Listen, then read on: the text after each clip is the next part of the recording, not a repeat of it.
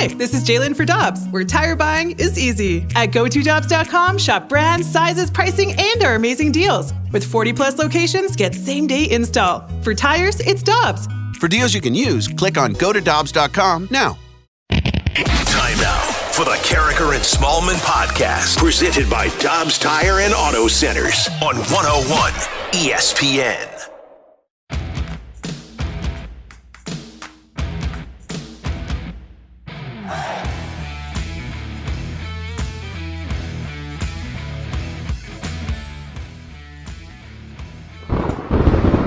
Snowpocalypse 2022. Welcome to Carricker and Smallman, minus Smallman, Danny, Mac, and Randy with you. We are in storm mode this morning in Creve Coeur, Missouri at 7:01. Your time check brought to you by Clarkson Jewelers, an officially licensed Rolex jeweler. Good morning, Danny, Mac. Great to have you here in the building. Oh, yeah. It was kind of an adventure to get here, but we got here. No big deal. And let's go upstairs to the skies and figure out what's happening in the jet copter here on 101. All right, well, let's get this baby up off the ground and... Well, Dan, as we look down on Interstate 64 here in St. Louis, 6440, everything looks clear. It looks like there are no cars down on the highway there. Let's move a little bit. Don't run out of breath, Randy. A Randy. Bit west here. No, no. Well, we might run out of gas up here in the helicopter, but we aren't going to run out of breath. Move a little bit west, 270 at 40, looking pretty good. Go a little bit south, 5544. Everybody's staying home this morning, it looks like, Dan. It looks like everything's crystal clear. Certainly as we move a little bit north to Olive, there's one car on Olive in Creve Coeur, right in front of 101 ESPN. Yeah. And I am Captain Randy Carricker on 101 ESPN Jetcopter 2. Thank you, Randy. We'll be back with you in 15 minutes. And it's supposed to snow like throughout the... Let me check my phone. I think it's like 11 or 12 or something. Do you think the AccuWeather guys say, if they haven't checked their phone, they just pick it up during their forecast and say, sure, let me check the weather here and see what we got going on. They just go to the National Weather Service and then say, you know what, we've been doing a lot of models. Yeah, that's exactly right. And our model says here on 101 ESPN that it is going to snow throughout the course of the morning. So just be careful if you're getting out and about. It's not impossible to get somewhere. No. We're all here. Matt Rocchio's here. He left really early, got here. So, yeah, just be careful out there if you're going to get out and about. How was your trek? You don't live too far from the station. Was it? Took me about 2 minutes. Yeah. Usually takes about a minute and a half. Wasn't treacherous or anything like that? Nothing like that, no. Mine wasn't too bad. Usually takes me, 10 minutes, 15 minutes to get here. Probably took me 20, 25, something like that. Not bad. Matthew? No. Man, you got it really early. Yeah, I left my house about 5 a.m., got here just about right before 6. Really, if you take your time, it's not that bad. The biggest issue for me was coming down 270 is that the lanes are shifting just at any moment's notice. I mean, it's clear for one moment, and then all of a sudden you're 10 feet over to the right, staying in kind of what looks like the same lane, but it's not. So that's kind of the fun part about this morning. Just go slow and really be checking your blind spots because the lanes are they're non-existent right now. And the winter storm warning will stay in effect until noon. Right now, it is 17 degrees, feels like -4 outside. So go and build a snowman. There you go. You ever watch Life Below Zero? I've never seen it. That's a hell of a show, Randy. It really is. I'll have to check it out. Life Below Zero is on the National Geographic Channel. And when I'm nice and warm and sitting by a fire and watching Life Below Zero, those that live in the bush in Alaska, I say, okay, maybe I could do that. And then I have a day like this, and I say, how the hell do they do this every day when it's -30? I don't know how they do it. I could never handle that. All right, here's what's going on in the world of sports. Last night in Fairfax, Virginia, St. Louis University pulls off a 92-90 double overtime victory over George Mason. Yuri Collins, Dan, with a career-high 35, including the buzzer-beating layup. He had 13 assists, and SLU wins their 4th in a row. Big win for the Billikens. That was a huge win for the Bills. At one point, they were up by 14. I watched the game. I don't know if you had the chance to watch it, but what I noticed was the fact that Yuri Collins, he could feel it, and so he was shooting more, and I think that's the next step in his game. I think everybody understands that he can drive, and he's just an incredible and efficient passer. His assist-to-turnover ratio is one of the best in basketball. The fact that he's been left off the Bob Cousy Award for the top point guard in the country is I don't understand that. Bewildering. he should at least still be on the list. Right. He may not win it, but he still should be on the list. He leads the country in assists, but he was able to shoot the ball. And Randy, if he can shoot, that means that teams are going to have to extend on him and keep him honest. Like they're going to have to say, hey, this guy can fill it up, so we got to not double on the post or cheat to another way defensively. And then all of a sudden he's one-on-one with somebody, drives, and then somebody has to come over, and then he's dishing. I think it was 11. I think he had 24 shots. He went 11 to 24, hit a couple of big threes, and that's a big win for SLU because SLU has Dayton at Chaffetz this Saturday. Beat Dayton. Yeah, that's going to be a huge game at home because Dayton is 7-2. The Bills are now 6-2 in the A10. Davidson is 8-1. So, hey, SLU is starting to move with a couple of big road wins. And broadcasting is interesting. We hear Dan do the call of the Billikens on Bally Sports. But at ESPN Plus, which is a great innovation and a great invention, provides us the opportunity to see pretty much every game. But if a game isn't on normal TV, ESPN Plus basically calls the school and says, hey, can you get us a guy to do the game? And last night they start the game, and the broadcaster's Twitter handle is @Mason Athletics. So it's actually an employee of the George Mason Right. basketball SID program. Right. He's the guy that's doing the play-by-play. So at the end of the game, while Rammer apparently was going crazy with the victory, this guy says, and St. Louis wins it. Hey, that's what you get when you're a hometown broadcaster. That's what you got to do. Yep. That's like with when Tsutsugo hit the home run against the Cardinals on that Sunday. And it's gone. And it's gone. It's over. I was just distraught with that one. Mizzou at home yesterday. They played a 2 o'clock game, and they lost to Florida 66-65. The teams went from the 5:07 mark of the second half to the 2:35 mark without a field goal by either team. Florida's Tyree Appleby hit 2 free throws with 7 seconds left to win it for Florida over Mizzou. And 18th-ranked Illinois getting 37 on 16 of 19 shooting from Kofi Coburn, and they beat number 11 Wisconsin 80-67. Coburn 37-12 for the Illini. Did you watch any of the Mizzou game? I did. I was disappointed. 300 people there. Yeah. It was open, basically open seating. Yeah, free seating and free parking. Yeah, just come on out. We're trying to fill the building. They obviously moved up the start time and the tip for that game because of the inclement weather. That's a second straight loss now, losing by 1 at home. So they had that game won. And they led for the better half of the second half. Now, we were talking about the point guard that Yuri Collins is with SLU. Mizzou does not have a point guard. I was going to say, Dan, if Mizzou had a closer like Yuri Collins, they'd have 4 more wins. Yeah, or even a guy that can lock down the opposing point guard. Right, yeah. Which didn't happen yesterday. They just have so many gaps in their game, Randy. It's frustrating. So they've got coming up Texas A&M next. That won't be easy, and then they'll take on Vanderbilt. They could win that game. Vanderbilt, when I first was looking at the schedule after the Illini game, I wasn't sure where a win was going to come from Mizzou. I really didn't. I didn't know where they're going to get a couple of wins in conference play. I didn't think they were going to win in the Challenge Series with SEC and the Big 12. So I just said, well, maybe the Vanderbilt game's where they're going to get one. And I was thinking they would go winless in January. They didn't do that, but they should at least, I think, beat Vanderbilt. And in terms of the Illini, when you're that efficient, 16 of 19, Kofi is a great player. He also mixed in 12 rebounds. They're now 9-2 in conference play. They've got Indiana and Purdue coming up. They can win that conference, and when they get to the tournament, they're going to be a really tough out if they can get healthy and stay healthy. College football, Jim Harbaugh informs Michigan that he will return and that he'll stay there as long as they want him. A sports writer from the Detroit News tweeting in the last 12 hours or so that she texted Harbaugh for an interview, and he texted back, yes, quote, with an enthusiasm unknown to mankind, unquote. Is that right? Except when the next team comes calling in the NFL and Jim understands the business of this, and you last about 5 or 6 years and you go on to the next job. He That's reportedly said to the athletic director at Michigan that this will not be a regular occurrence. He wanted to do a favor for a guy that he had worked at in San Francisco, worked with in San Francisco, who's the new general manager of the Vikings. So he provided that favor, but then came back to Ann Arbor. Yeah, I ain't buying that. And also, think of the timing of that when you have the kind of day that college football had yesterday with all these kids coming into your program. And if you're one of those kids, you're thinking, what the hell's going on here? So he told them. He told all the kids. I that don't he was care gonna what he interview told with them. the Well, if you're a kid, you don't say what the hell's going on here. You say, okay, I knew he was going because he told me. Yeah, but then what if he takes the job? That's still in the back of your mind. You're sitting there saying, is this guy really committed, though, to me and to Michigan and to my 4 or 5 years that I'm going to be here? Why would he interview there? Why even take the interview?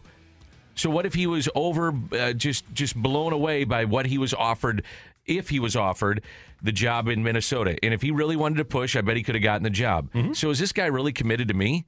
Why even do that? Why put yourself in that position in the first place? What college coach hasn't? That's true, too. Jimbo Fisher went nuts yesterday, too. Do you see that? Yeah. I like that. So he was at Florida State and left for more money. Of course he did. And all these guys that are going off on the kids, I want to say, now, wait a minute. You felt it was okay to jump from your school to the next school because you got more money or whatever the case was. But now that we have name, image, and likeness, and these kids have a chance to make this kind of money, and you don't like it, and we got to do something about it, that doesn't fly with me. No.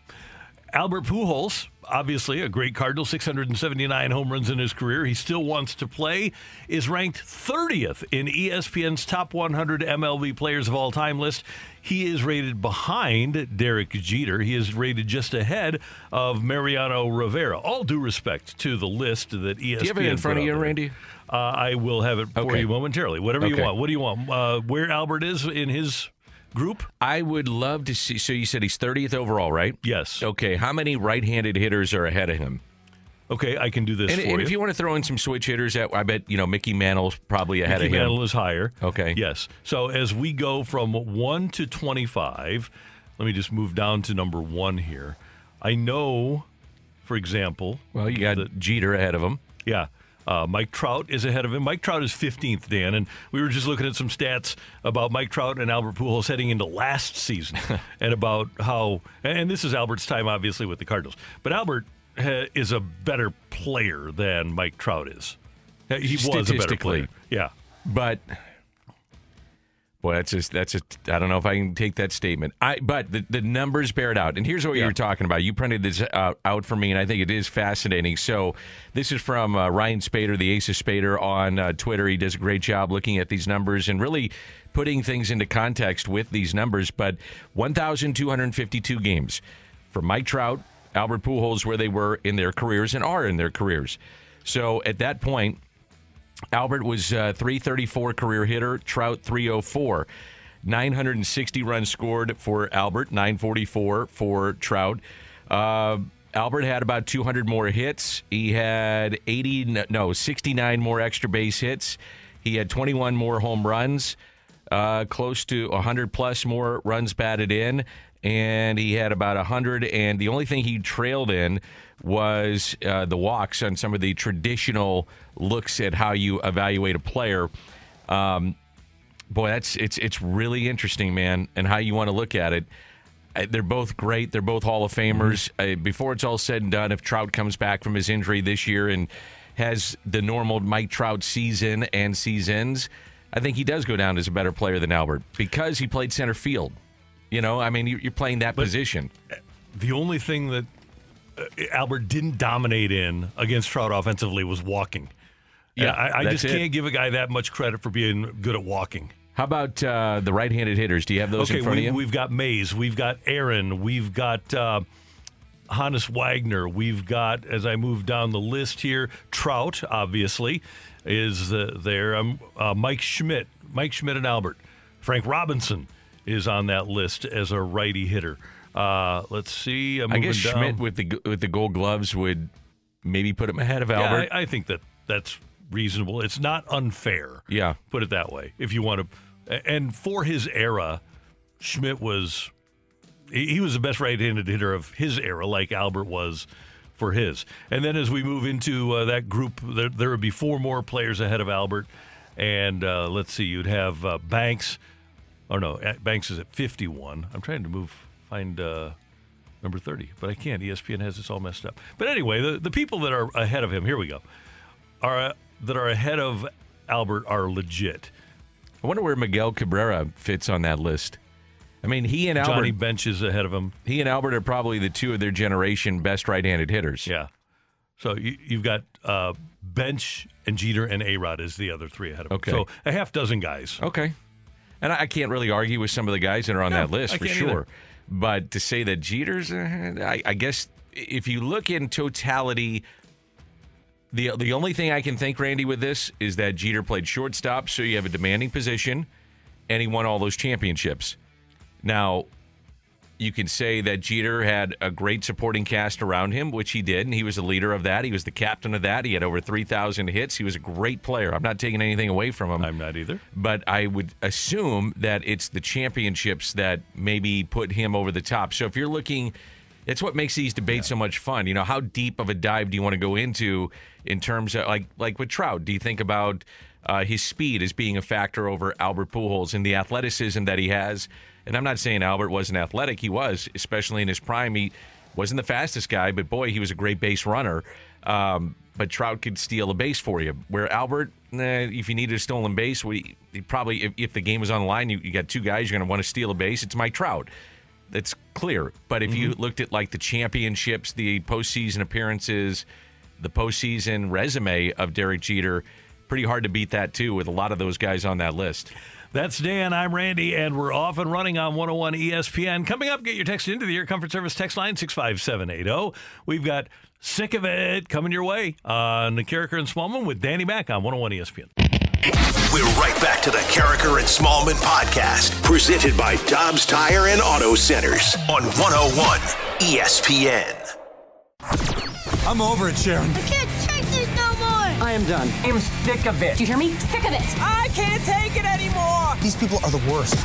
Carricker and Smallman are sick of it. All right, we welcome your text to the Air Comfort Service text line, 65780, Danny, Mac, and Randy. And I'm going to be preemptive here, Daniel, with this one from the 636.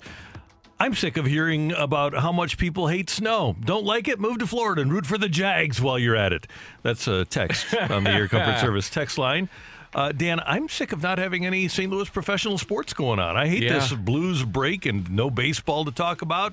I'm sick of it. Yeah, I understand that. That was kind of where I was going to go too. I'm just a little bit sick of just the lull in sports. Now we do have the kickoff of the Olympics, which is going to be, I think, fun. I think they were playing last night. Somebody was playing a game. Oh, curling. Yeah, mixed doubles curling. Was last night. We You have to ever call done Bulger. that? No, I never have. Bulger opened a curling place in Nashville. So we have to go down there or we have to call him to be our curling consultant. He's a good dude. He's a really good guy.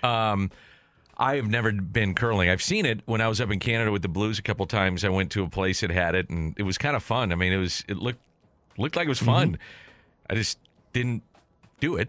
I was just enjoying it. I just we watched. could be good at it. We could be really good. Well, you don't have to. I did see a profile on some of the curling guys, and it didn't seem like they were in,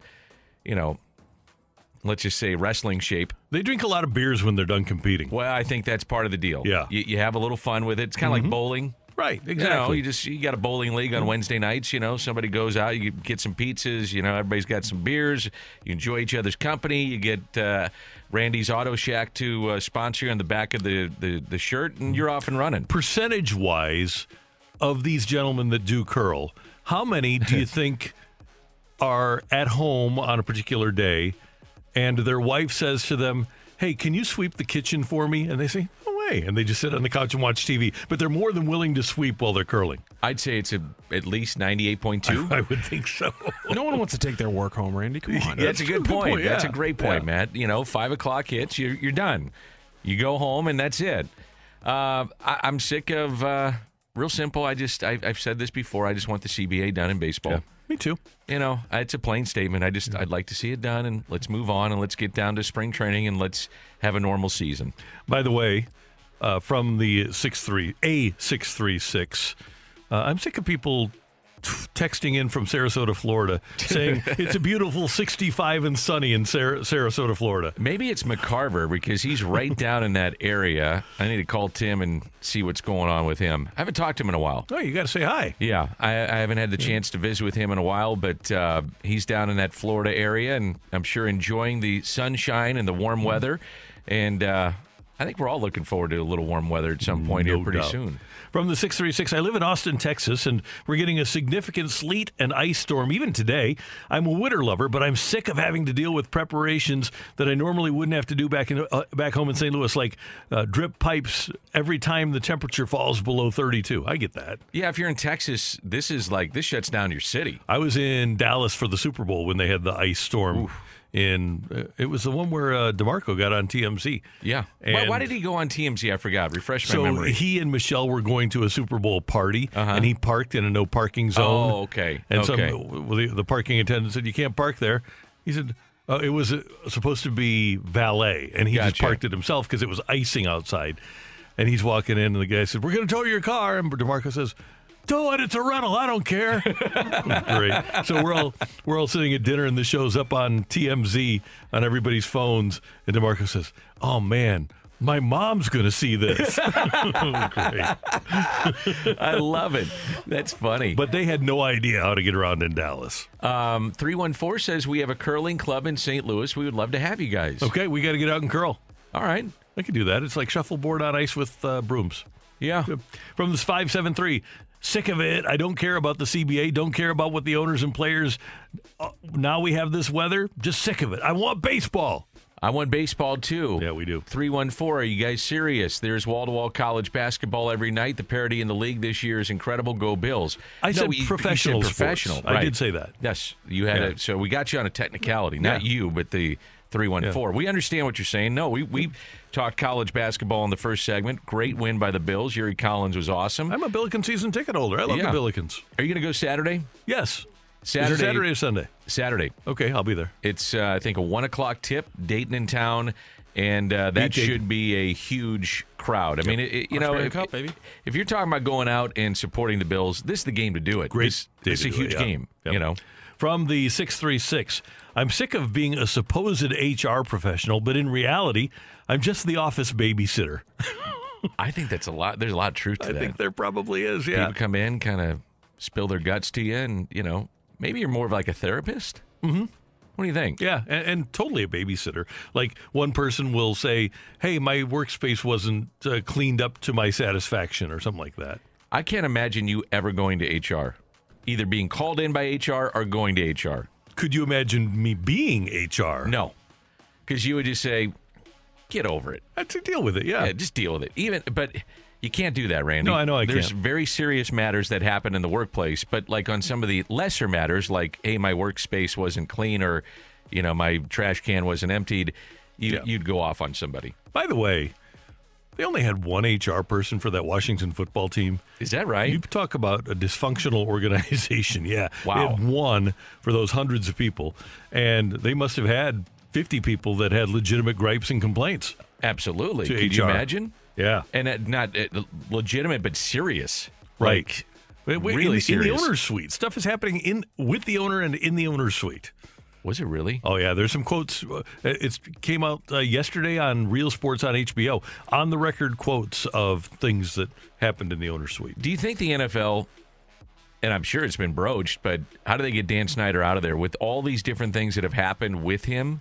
You think they can ever force him out like they did Donald Sterling? I think it'd be very difficult. I think they've pretty much forced him out as much as they can by allegedly taking him away from the day-to-day operations of the team. I would think there's a greater likelihood of Stephen Ross, because of the gambling issue, being pushed out than Snyder. What do you think is going to happen with that, the fallout?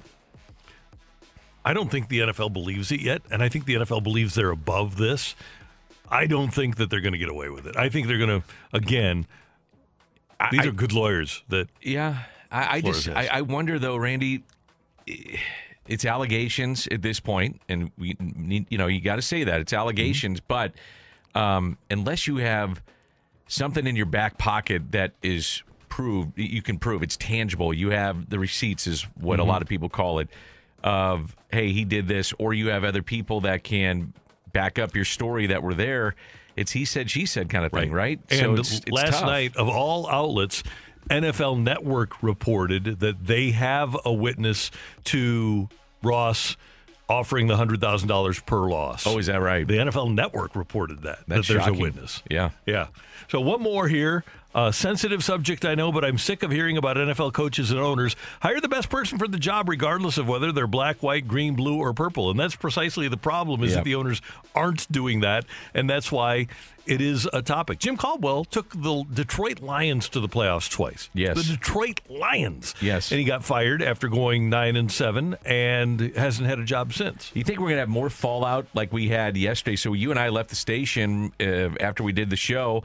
All of a sudden you're hearing about the Cleveland Browns and their situation. And now that you're having some of these coaches come out and go on the record, and it takes guts to do that, you wonder if others feel empowered by that to say, you know what, let me tell you about my situation too. And it's one of those things that it's a trickle down to where these guys feel empowered and feel comfortable enough going on the record and having the guts to do it, because it takes guts, because you could get, you could be out of the league. You may not get a job again, and all of a sudden you're out there doing those kind of things and being able to bring this to light. It's very, very powerful. And Dan, I do believe that there are some of these owners who have bad intentions. They're just scurrilous people. I believe that most NFL ownerships are just completely incompetent and probably in the lower 25% of intelligence. Most of these people inherited their franchise. Stephen Ross didn't, but most of these people inherited their franchise and are not the sharpest pencils in the box. And I have to believe that that's one of the things that probably turned off Jim Harbaugh about Minnesota, is he goes and sees, so the Will family isn't around. They're disinterested in the day-to-day of the franchise. They don't do a really good job in terms of owning a franchise. And like Jimmy Garoppolo said the other day, I just want to go somewhere where they're trying to win. There are a handful of franchises that get it, that understand how to do it. Well, I've said it a lot of times, and I'm sure you'll agree with this, in sports, whether it's MLB, football, hockey, basketball, a lot of times these sports and these owners, this is just a portfolio. This is part of the portfolio. This is not the family business. This is not where we make our living. This is not where we are invested. I mean, we invested monetarily, but our heart, our passion is not involved with that particular franchise. It's just another thing that makes money for us. And that's where the passion leaves. Hey, thank you very much for the text. We do appreciate it. Coming up, we're going to go back to the Brown and Crouppen Celebrity Line, and Greg Amsinger, MLB Network, will tell us where he thinks Albert should fall among the greatest right-handed hitters of all time. That's next on 101 ESPN. We're right back to the Carricker and Smallman podcast, presented by Dobbs Tire and Auto Centers on 101 ESPN.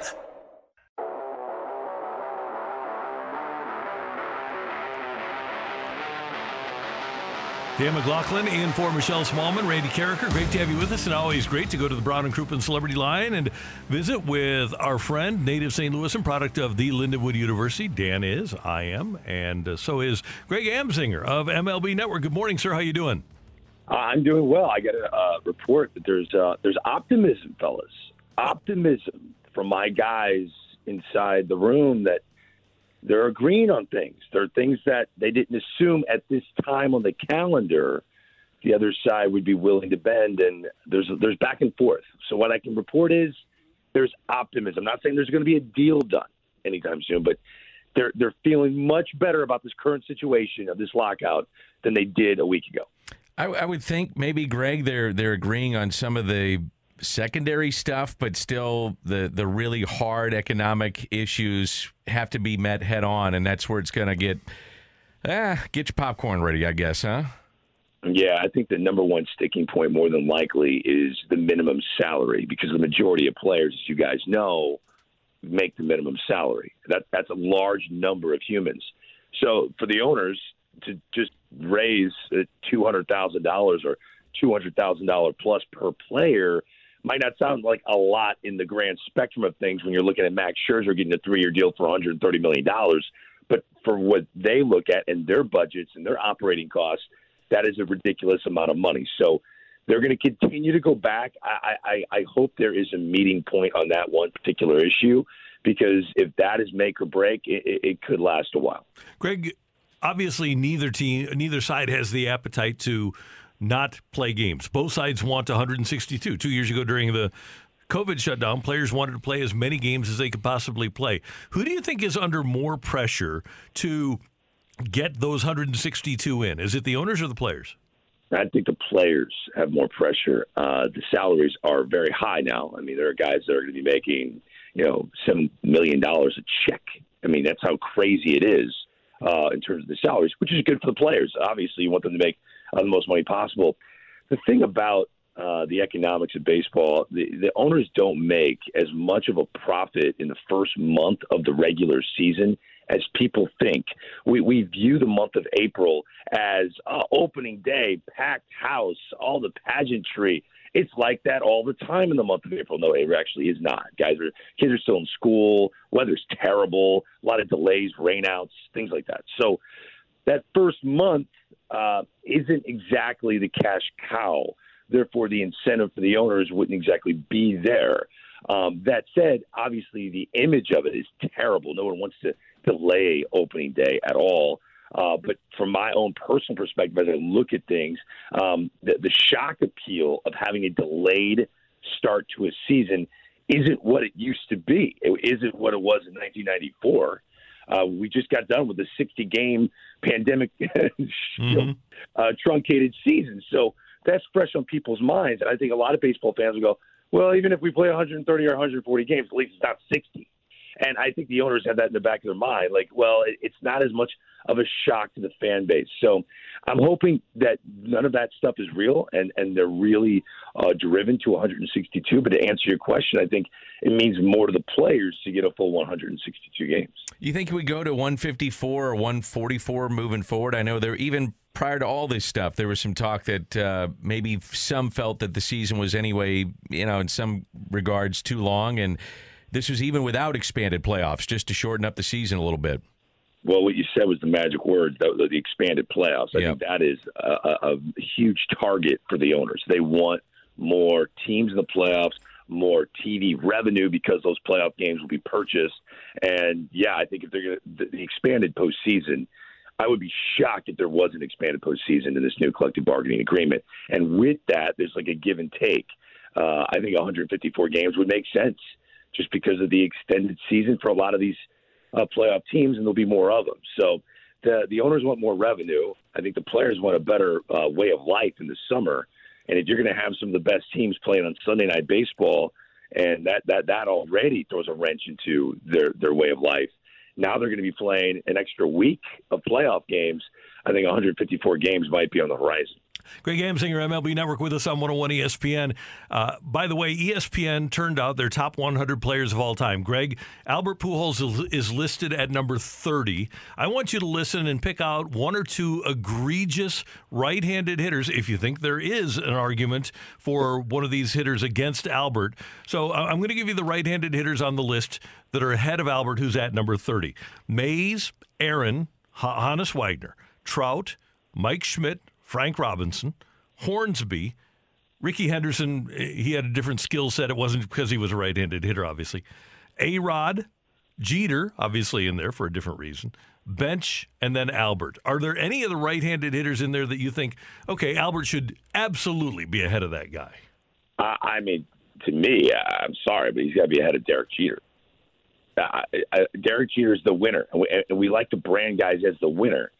But are you telling me if Derek Jeter wasn't the starting shortstop of the New York Yankees, that they wouldn't have won all those championships? Honest to God, honestly. Great player, Hall of Famer. I get it. But if you took another all-star player, another all-star shortstop, and put him to Albert Pujols in the best first 11 seasons, you couldn't start a career better than Albert Pujols did. Second to that would probably be what Mike Trout has done. Man, I'm sorry. I have a hard time with that. Ricky Henderson, obviously, is the overall speedster, like you said. But the rest of those guys... Pretty good, huh? I mean, it's pretty good. It's a pretty good list. I hate the fact that A-Rod's in front of him. I mean, I'm sorry. Right. That bothers me. It really does. But ESPN is taking a different approach when it comes to the way they view those kind of players. But, it's pretty close. But I would put Albert Pujols in front of Derek Jeter. Yeah, if a guy's on your payroll, you probably got to put him up at number 26, right? That's part of the deal. By the way, Joe Posnanski did a great book, and he spent 10 years writing it. He's got Albert at number 23 of the all-time players. And I I don't disagree with either of these approaches or either of these lists because they're all very, very subjective. But I agree with you. Albert Pujols was clearly a better player than Derek Jeter. And Albert Pujols carried a franchise for his 11 years here that went to 3 World Series, won a pair of them. And, Greg, when you look at Jeter, your argument is strong. The old one, well, what happens if he's taken by the Houston Astros? I think that's as legit. 100%. And no joke, I've had a chance to hang out with Derek Jeter a couple times. Derek Jeter would agree with us. Derek Jeter would agree with us. He understood what it took to win. He knew who the great players were. And obviously he's assessing talent now with the Marlins. Albert Pujols breathed different air, and all the players knew it. He was special. And for him to be such a marked man and be that consistent for the first 11 years, you're playing like a first ballot unanimous Hall of Famer from Jump Street all the way until the end in St. Louis. It was crazy what happened after he left St. Louis, which I think has rebranded him a bit. Derek Jeter did kind of, whitewash his own history by not being even a league average shortstop for the last 3 or 4 years of his career. But people are still branded by the pinstripes, branded by the world championships, him pumping his fist, the movie ending to his last at-bat at Yankee Stadium. He had more famous moments. But I'm with you, man. I think Albert Pujols, you're hard-pressed to find someone as a pure hitter. These lists are all about players. But if it comes to pure hitters, where would he be on that list? I think he'd be top 10.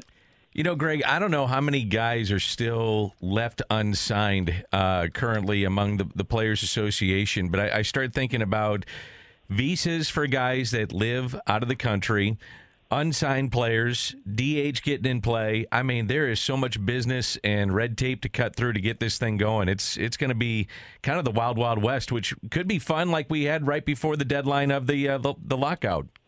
It could be even faster and even more frantic than what we saw right before the lockout, Dan. Matter of fact, I think I'm expecting that to happen. I know front offices are in waiting mode, and they're ready to pounce. Like, they're all working now with a plan of attack right when they get the green light, because they're competing against each other in this short amount of time that we've never seen before to hurry up and get an opening day, which I think is going to happen. I still think we're going to have a truncated spring training mid-March that will maybe push opening day back a little bit. All this talk of May 1st being opening day, I'm not buying that. I'm not. So I think they're going to try to race to get this thing done in terms of signing and adjusting the rosters and getting all the guys here to Arizona and to Florida. It's going to be a mess.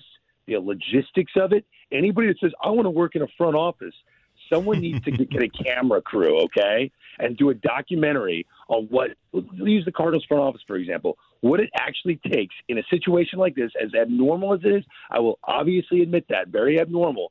But if you work in a baseball front office, let's see how much any of these people sleep for the first 2 weeks after the lockout. It's going to be wall-to-wall. Finally, Greg, you're talking to 3 gamers today, Matt Rocchio, Danny Mac, and I. We're expecting 3 to 5 more inches of snow here before noon today. Winds gusting as high as 35 miles an hour. I sent you a picture. You'll see it when we get off the phone here. But the fact that we are here is a tribute to us. You know what? Let me tell you something. This is the number one thing I learned while I was at Lindenwood University. If you think you're good, make sure you pat yourself on the back and let everyone else know how good you are. And it has worked for all 3 of us. So you're absolutely right, Randy. You guys are awesome. I agree with how awesome you say you are. You're the best. It was really hard getting in here, and we made it. And, we're here. And we love to hear that positivity, the optimism coming from the talks. Greg, thanks so much. We appreciate it. We'll talk to you next week. All right, guys. Take care. See you, man. Greg Amsinger, MLB Network, 101 ESPN. Do you agree with me that we are? What? It's a tribute to us. Oh, that we made it? Yeah, that we're here. Well, I'm not seeing anybody else in that sales office. Well, I'm not going to rip sales. I'm not, but I'm just saying I don't see anybody there. They keep us employed, Randy. Yes, they do. I'm not disagreeing with that. And they can work from home. Yeah. I mean, I'm just pointing out that we're gamers. Part of the pandemic. Yeah, we are gamers, though. Yeah. We answer the bell. Absolutely. We're the Cal This Ripken. was never in doubt that we were going to be here. Never in doubt. No. Come on. Coming up You're next. better than that. Get your text into the Air Comfort Service text line 65780. Take it or leave it on 101 ESPN. We're right back to the Carricker and Smallman podcast, presented by Dobbs Tire and Auto Centers on 101 ESPN. Take it or leave it. Give us your feedback now by texting 65780. It's Take It or Leave It with Carricker and Smallman on 101 ESPN. Powered by Gloria Lou Realty. Visit GloriaHasTheBuyers.com and start packing.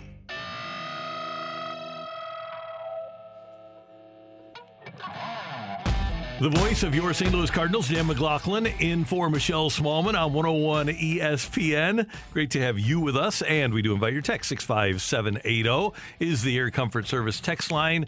Matt is here to read us your texts. Danny, Phil Mickelson did an interview with Golf Digest yesterday, and one of the things he said was, quote, "If I win the U.S. Open, I will retire. That would be my last tournament. I will have achieved the career Grand Slam, and I won't have anything more to prove," unquote. Take it or leave it. At the age of 51, Phil Mickelson saying that makes what Tiger did at 25 when he had all 4 championship trophies on his mantle at once all the more amazing. It does, and did it in a row, correct? Yeah, he had them all at once. Yep. So, yeah, it's amazing. At 25. Amazing. By the way, I don't believe Phil either. I'm going to leave that. I think he'd continue to play. You're going to tell me he's going to not play in the Masters? No way. Ah, interesting. Yeah. No way. Now, that's a good point. The Open and going over to play in, the British, I guess. He said, I'm good with that. I've won that. I can do it. Won the PGA. But the Masters? I don't think so. I think he continues to play in that. So I don't believe him on that. But yes, to your point, Tiger, unbelievable. Yeah. Phil is also a threat to go play on that Super Tour where the Saudis are handing out tons of money to pro golfers. Well, that's the incredible thing. Like when Tiger would go over and play in Dubai, I mean, before he even put one peg in the ground to go hit the ball, one tee in the ground, he's cashing millions of dollars just for an appearance fee, essentially. So that's what a lot of guys do, and I don't blame him for doing it. Yeah. If you get that kind of money to do it, why not? And Phil is bothered by the PGA Tour. He says, there are many issues, but the one of our own media is the biggest. For me personally, it's not enough that they're sitting on hundreds of millions of digital moments. They also have access to my shots, which I do not have. They charge companies to use shots that I've hit. And when I did the match, there have been 5 of them, the tour forced me to pay them $1 million each time for my own media rights. That type of greed to me is beyond obnoxious. Those are the words of Phil Mickelson. It's interesting, too. You think about like the NFL, the NBA, MLB, Players Association, in conjunction with the league, comes up with ways to then dish out the product, the highlights on social media or wherever it goes to the particular stations. But doing an individual sport, you are the team. Right. So to help me here, Randy, I guess it's a better question for Jay, and maybe I should know this. I mean, the PGA Tour, if you're on the tour and you've got your card, are you a part of a union with the other players? How does that work? Do you have any idea? I do not know. It's a great point that he brings up. One thing that he did say is that the PGA Tour is sitting on roughly $20 billion in digital assets that they control and the players have no control over. Wow. So if you're a union, you would think that you would negotiate that. You'd get a piece of that for sure, especially when it's your image and likeness being used. Okay, this got stolen from me on the text. The text line must have been my head here. So I had this written down. Take it or leave it. The Super Bowl should be on a Saturday night. I'm going to leave that, Dan. Sunday is the NFL's day. It has been for years. And like it or not, there are a lot of people, casual fans, that are doing other things on Saturday night. Saturday night is the least watched television night of the week.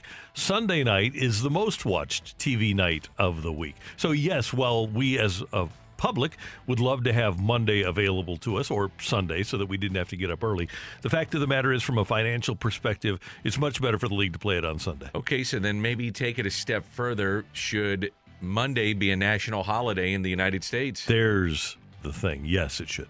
I don't know. Why not zig when everyone zags? Saturday's one of the worst days, but turn it into the greatest Saturday of the sporting calendar for a year. Because, I mean, the Super Bowl parties would get outrageous in a good way. But it's the casual fan that goes out to dinner or plays in a trivia night on a Saturday night. Are they going to give those things up for Super Saturday? I don't know. Super Bowl trivia night. Well, if you're the NFL, why would you mess with it?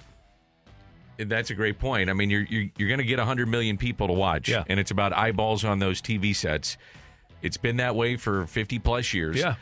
I do wonder, though, to Matt's point, if you zig and zag, what would a Saturday night Super Bowl draw? Because your viewing habits would be different. So I do think that some of those casual fans would say, I'm not going to do my trivia night. I'm not going to go out to dinner. We're gonna make this a party where you could maybe even put the game, say do like a 6:30 kickoff. Roughly it's like 5:30, I think, St. Louis time. So now you're more into prime time on a Saturday. There's a reason, I don't know. that college football doesn't play their championship on a Saturday night, even though they play their games on Saturdays. It's a point well taken. I get it. But maybe you change the viewing habits, though, of those. And I don't tinker with it. Don't mess with a good thing, right? I get you. But I do wonder, man, on a Saturday night, what kind of numbers you might get. Do the host cities also maybe make a lot of their, make a good chunk on those Saturday night parties? Saturday night before. But leading into it, and then they still get those Sunday night parties. They're going to lose all that Sunday revenue if you move it to a Saturday. And I wonder if that's an issue maybe with the host cities as well. Could be. All right, your text 65780. Matt, what do we got? Take it or leave it. The Billikens make it to March Madness if they beat Dayton on Saturday. I'm going to leave that because even it would be a really good win. I think they missed two good chances.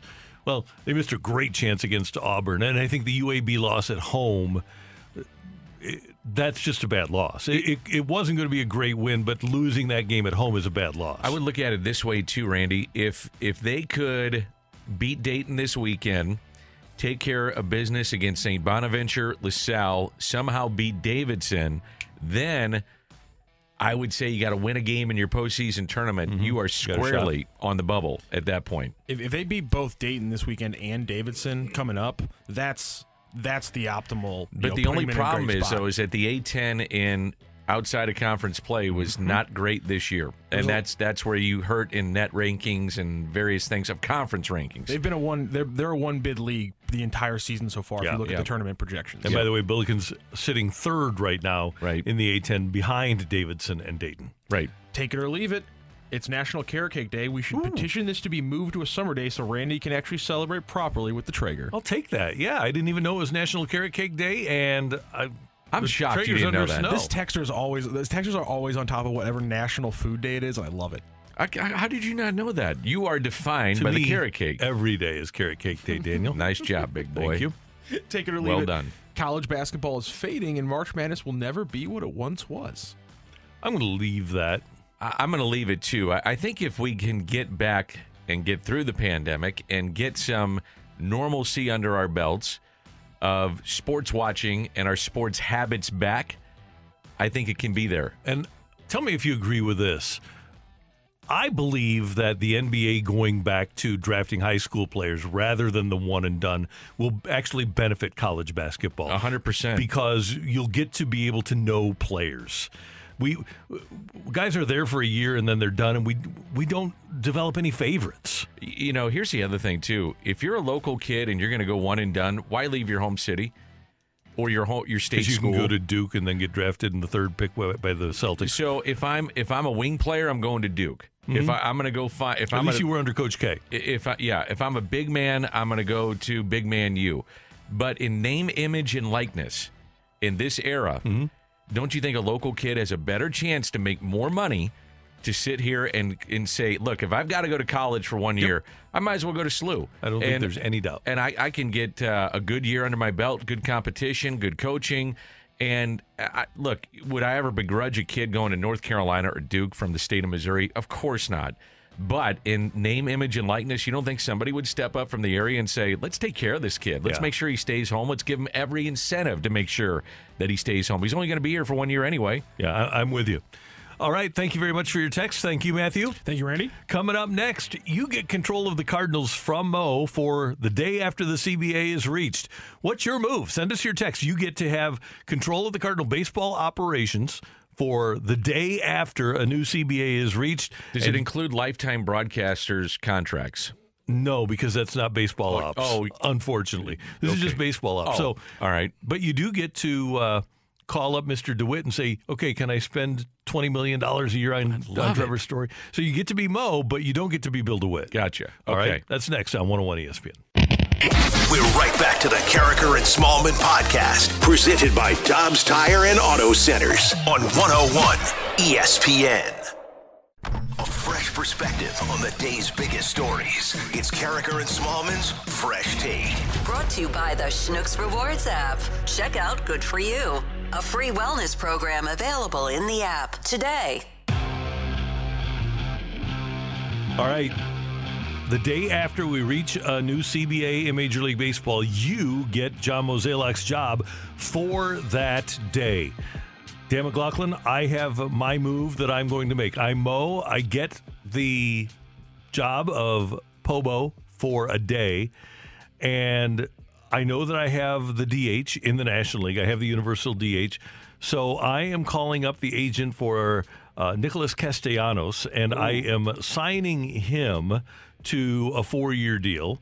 And the money is not that big of a deal, but that's my move. And then I'm giving you the opportunity to be able to say, and there's a home run by Castellanos, making it 4-2. I see what you did there. You've been thinking about doing that. I'd say for 24 hours. Yeah, since you decided to do this segment. Think about the opportunity. You could, in the middle, every time he said bat, you could just, go into a long sentence, just hoping for the fact that you could say, and there's Castellanos. You guys are terrible. You guys are terrible. Like we're the only ones thinking it. It's true. That's right. How about you, Dan? If you get, and I'm pretty sure I will be putting these headphones on again. Enjoyed our visit with Greg Amsinger. You can go on the podcast later and listen to that. Who else do we have coming up later? We got. Let's see here. Here's from the 573. If I'm John Mozeliak for a day, I'm setting up huge celebrations for Cardinals fans of all ages this season. I want to get the fans all the way back in. I can't milk the cash cow without a packed house, and people are still wanting tickets. Second, I find pitching. Third, I would look for pitching. That's from the 573. Well, by all accounts, let me get this back on the rails. By all accounts, I think we're going to have a DH, right? So I think both sides agree that the DH is coming and makes sense. So I'll go, you know what, I'm going to spend, and we're going to get a left-handed slugger. We're going to bring in Kyle Schwarber. Okay, good call. I like that a lot. I'd like to see Kyle Schwarber here. Do I think it's going to happen? I can make a case for it. We talked about it yesterday. You got these young hitters coming. You don't want to block them. If you brought Schwarber in, you might have to maneuver a little bit, who stays, who goes, because you are going to have to do that. But in the immediate, right off the bat, boy, he's a guy that creates some excitement. Here's the other thing. What if you have an expanded roster? And to the fans' point about generating just entertainment, excitement, I'm taking baseball out of the equation. Just excitement. You know where I'm going with this. So if I got 28 guys, hey, Albert. Yep. You want to come off the bench and hit against lefties? But that's all you're going to do. Understand that. You're not going to play hardly at all. Could be a right-handed DH on days. Sure. The lefty's starting, you're going to DH. Yeah. And you don't think you're going to sell some tickets doing that? I bet you do. I think that'd be a great move. But you'd have to have an expanded roster to do it.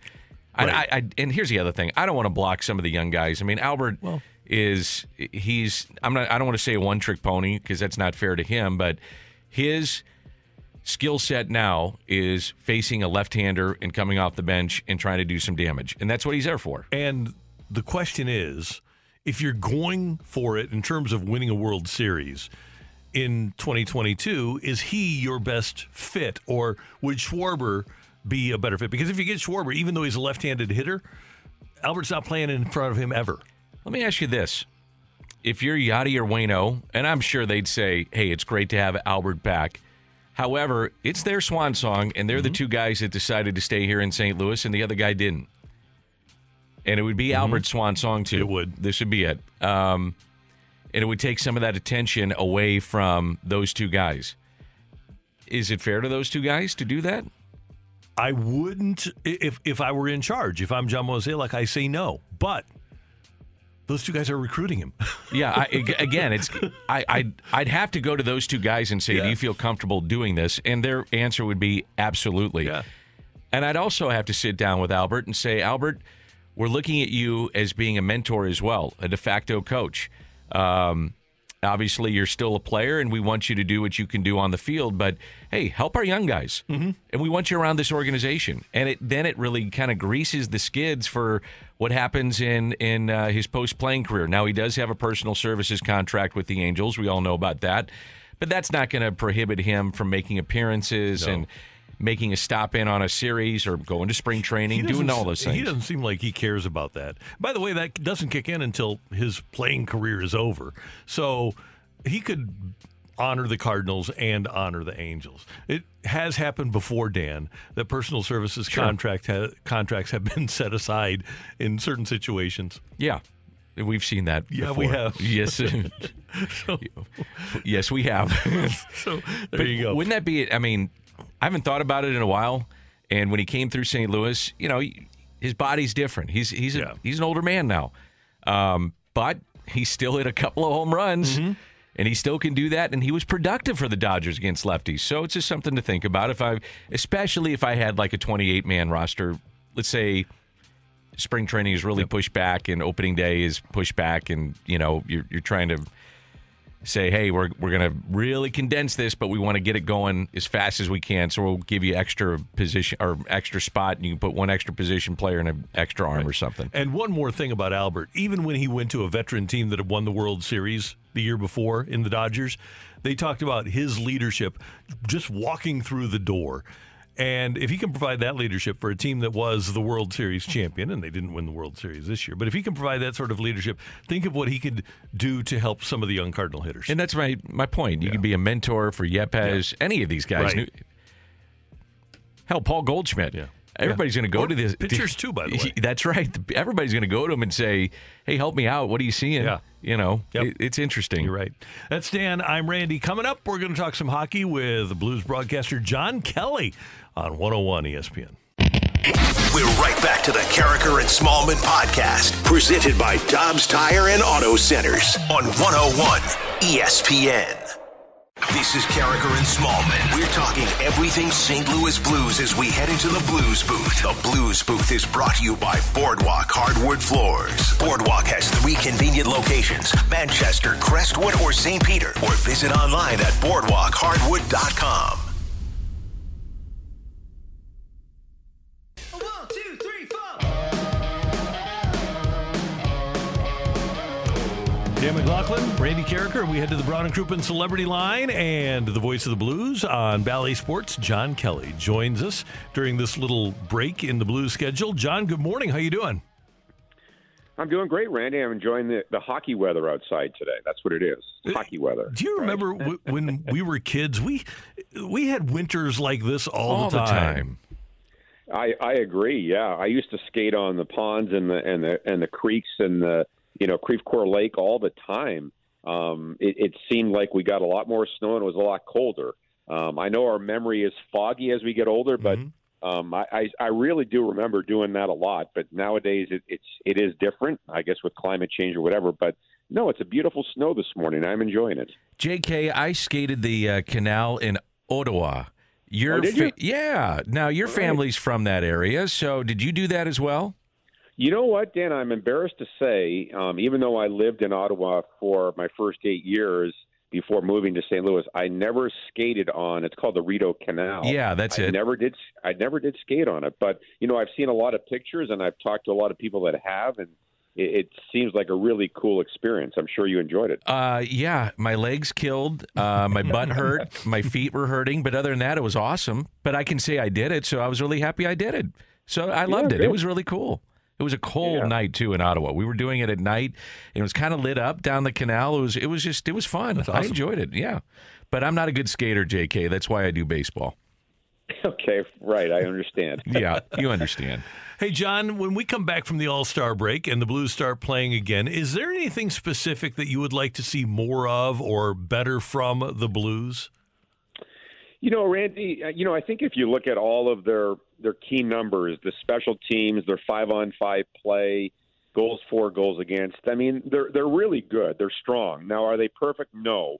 I mean, obviously they're not in first place. Colorado's in first place, so you can always improve. But I think the biggest thing for this team is to continue to play to its identity and to be consistent. And, by that I mean, don't have, the blowout losses like we saw. And obviously that was the worst game of the year in Calgary, where it's a terrible effort.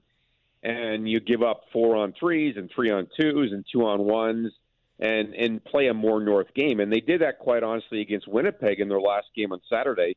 On the first goal, Kyrou is going back and runs into his own guy. So I think big picture, I think that they need to continue to refine their game and play to their identity, which is a North game, a puck possession game. I think a lot of people still think they're a big bruising team, and they do play a physical style. That's what Coach Berube wants.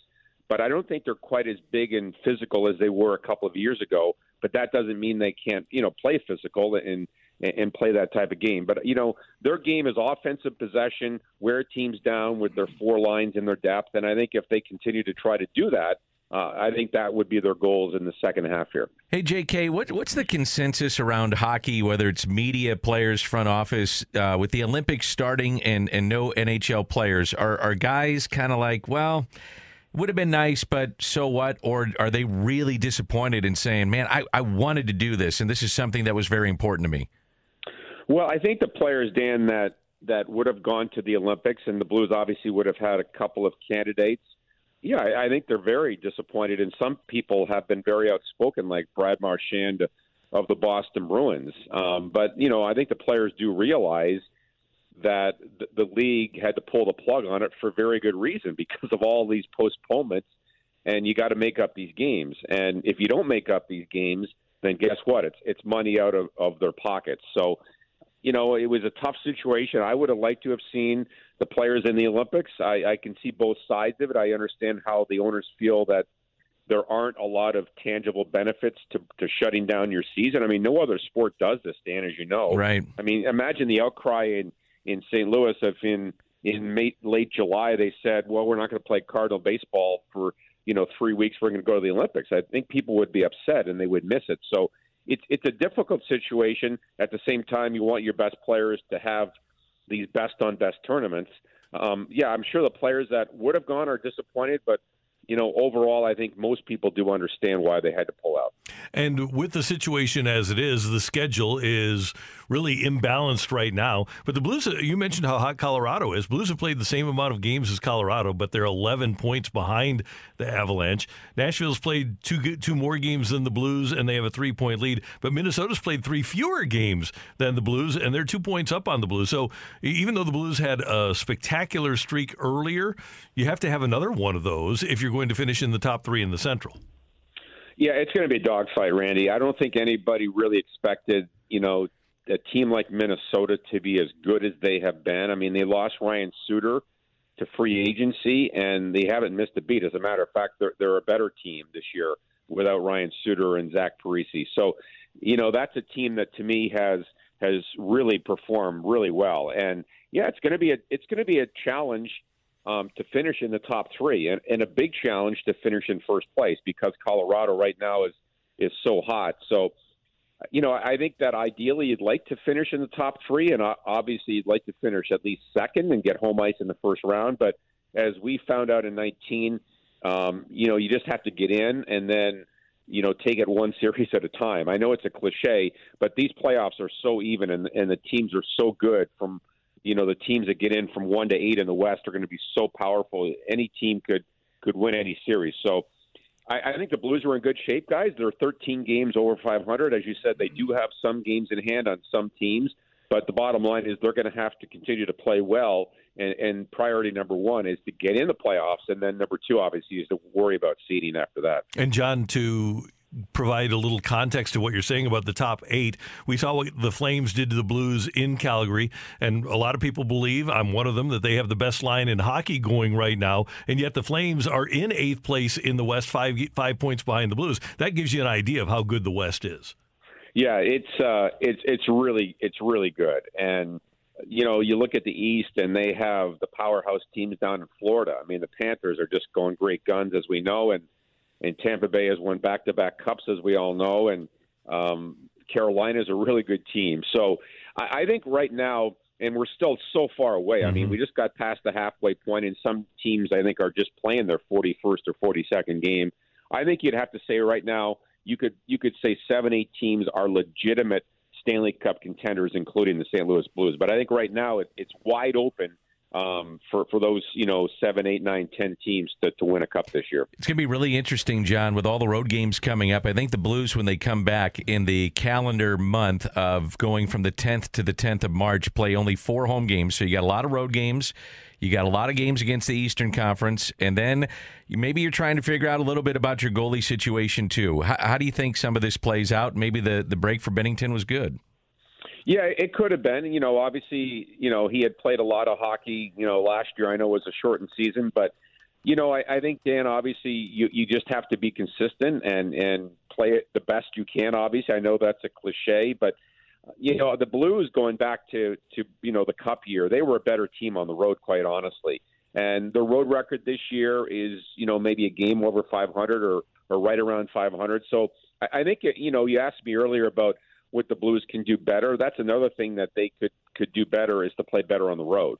And not that they've been terrible, but obviously they need to win, more road games here in the second half. As you said, they have a lot of road games, and they're going to have to win some of those. So that obviously would be a goal as well. John Kelly, enjoy watching this snow, and I'm glad we do have a little bit of a break so that we don't have to drive down to Enterprise through this. Have a great day, and as always, thanks for your time. Okay, guys, thanks for having me. Thanks, Jake. See you later. John Kelly, voice of the Blues, and he joins us every Thursday morning on 101 ESPN. Dan, last year, the Montreal Canadiens played the Tampa Bay Lightning in the Stanley Cup Finals. This year, the Montreal Canadiens have the worst record in hockey. Arizona has 26 points. Montreal has 23. The Blues won in 7, went to Boston and won. That's a perfect example of how fragile it is, and that you need to win when you have the opportunity to do so. We're so lucky that the Blues were as fans, that the Blues were that good, and Binnington was that good, and they won the Stanley Cup, because you never know what's going to happen the next year. And Binnington and the Blues were so good prior to the bubble, prior to COVID hitting and everything getting shut down. I thought they had another chance to win a cup. I think the other thing it showed too, Randy, and we talked about it, what would teams look like when they came out of a COVID-shortened season, and would we have some kind of odd trends in the game? That might have been one of them. It was a shortened season. You didn't have the 82 games. Things happen. I mean, for instance, like in baseball, you had the Marlins that made postseason play in the shortened season. So, sometimes you catch fire. It's a shortened season. You get in, and anything can happen in postseason play if you get hot, and they obviously got hot. So that's kind of the way I looked at it, too. Tony La Russa always said, you are what you are after 162, right? Exactly. And in hockey, it's probably the same thing after 82. You are what you are. So maybe this is really who they are. And last year in a shortened season, you catch a little luck, you get hot, you make the playoffs, and then you go on a run. It might not really be the true identity of your team. Just look at I'm going to give you the last 10 Stanley Cup losers. New Jersey, they're a non-playoff team now. They fell off. Boston has remained good. They went back to a finals. The Rangers have had to rebuild and try to bring things back.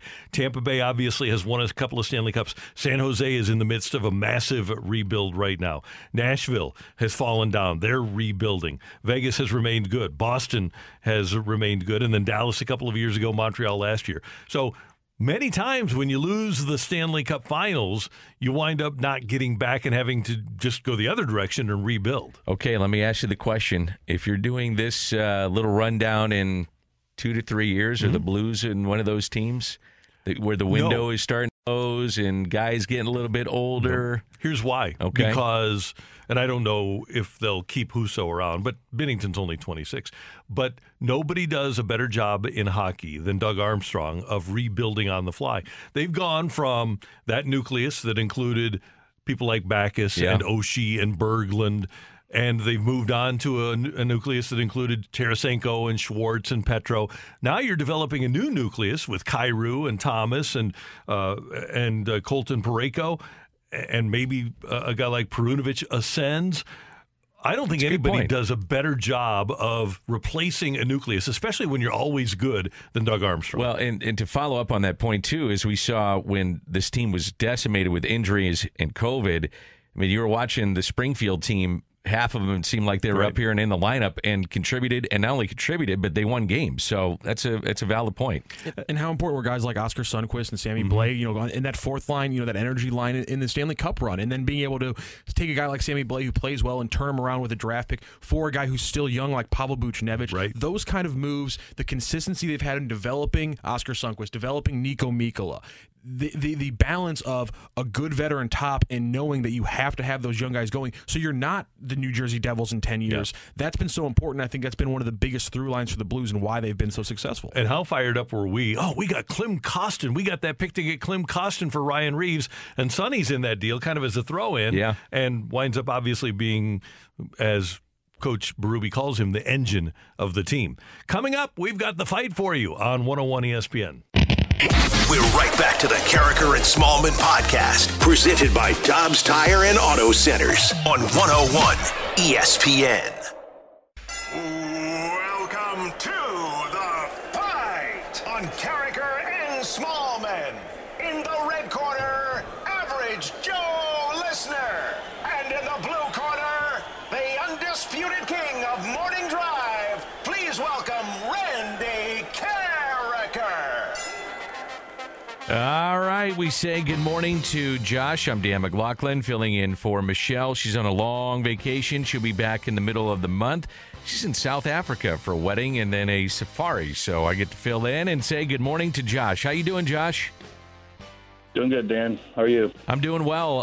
Hopefully you're not on the roads. You're staying home today on this snowy day in St. Louis?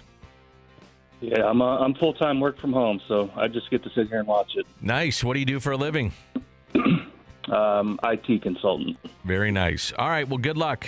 And you're going to take on Randy. You ready to go? Let's do it. What former Cardinal portrayed fictional Yankee slugger Clu Haywood in the 1989 movie Major League? Was it Keith Hernandez, Tim McCarver, or Pete Vukovich? I can't believe this isn't jumping right to the front of my head.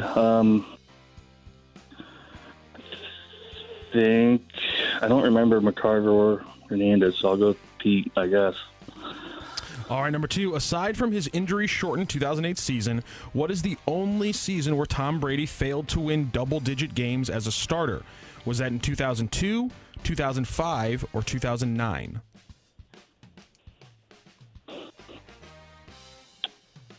I'm going to say it was 2002.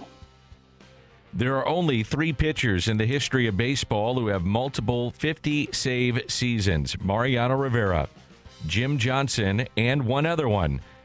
Was it Eric Gagne, Mark Melancon, or Fernando Rodney? Gagne was my first thought, so I'll go with that. And number 4, who is the only player to be awarded the Super Bowl MVP while playing for the losing team? Is that Harvey Martin, Randy White, or Chuck Howley? Yeah, I have no clue. Let's go with Randy White. All right. Let's bring in Randy. Call him in. Call him in. Here he comes. Okay. I'm on the Twitter machine during the break, okay? Let me put my headphones on. Were you listening into the questions? I was not. I was reading a tweet from Jim Castillo. He's the meteorologist over at Channel 5, okay? Yeah, and he tweets, the St. Louis County EOC confirms heavy snow as of 8:20 a.m. Why do we need to go to whatever the EOC is, the St. Louis County EOC, to confirm that there's heavy snow at 8:20 a.m.? Look out your window. Why don't we just look out our window to confirm that there's heavy snow at 8:20 a.m.? It's a good point, Randy. You deserve a raise. Thank you. I could be the EOC. Say good morning to Josh. Josh, welcome to the show. Great to have you with us. Thanks for listening. Thanks for playing. Thank you, Randy. Josh is serious. I like that. Okay. What former Cardinal portrayed fictional Yankee slugger Clu Haywood in the 1989 film Major League? Major League, Clu Haywood. I think, Dan, that Yeah. I'm going to go with former Cardinal and former Brewer Pete Vukovich. All right. Aside from his injury-shortened 2008 season, what is the only year where Tom Brady failed to win double-digit games as a starter? Tom Brady, aside from 2008, I would say that he probably failed to win double-digit games in 2001 when they won the Super Bowl. There are only 3 pitchers in Major League Baseball history who have multiple 50-save seasons. Only 3?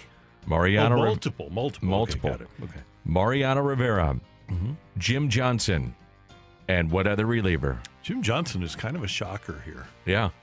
As having multiple 50-save seasons. I think I will go with the lifeline here, Dan. Eric Gagne, Mark Melancon, Fernando Rodney. I believe Fernando Rodney did it. I'm going to go with him. All right. And number 4, who is the only player to be awarded the Super Bowl MVP while playing for the losing team?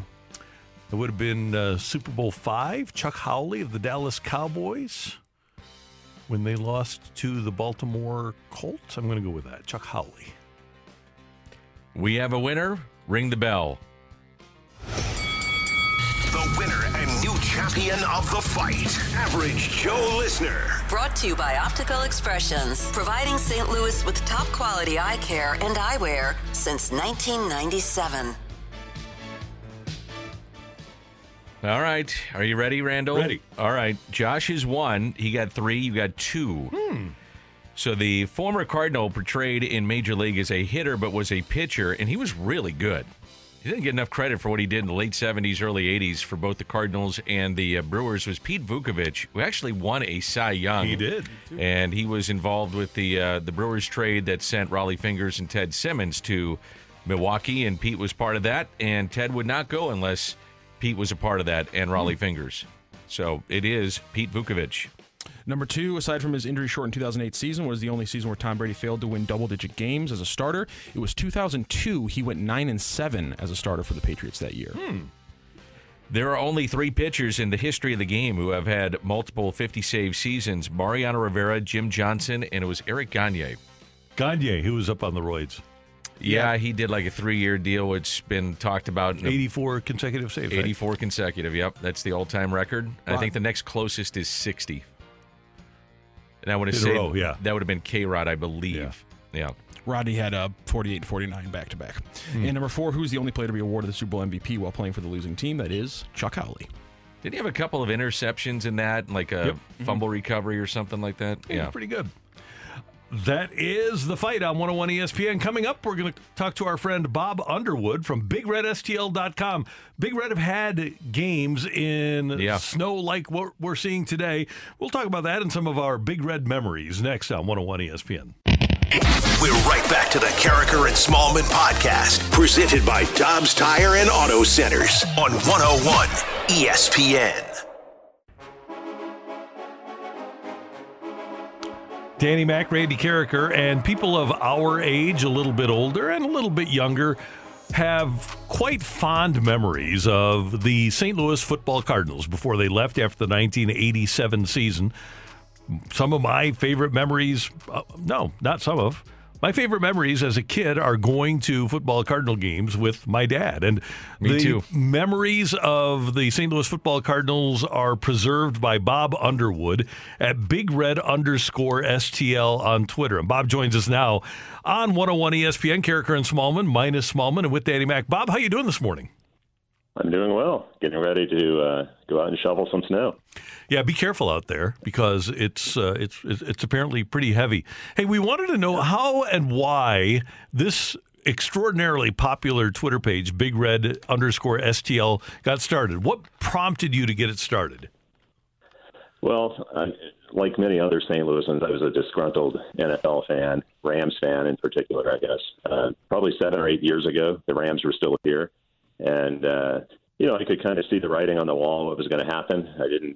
They were tanking, they were going to leave. And I started looking up some of my football Cardinal heroes that I rooted for when I was a kid on the internet, and there really isn't a lot of information on there, or there wasn't.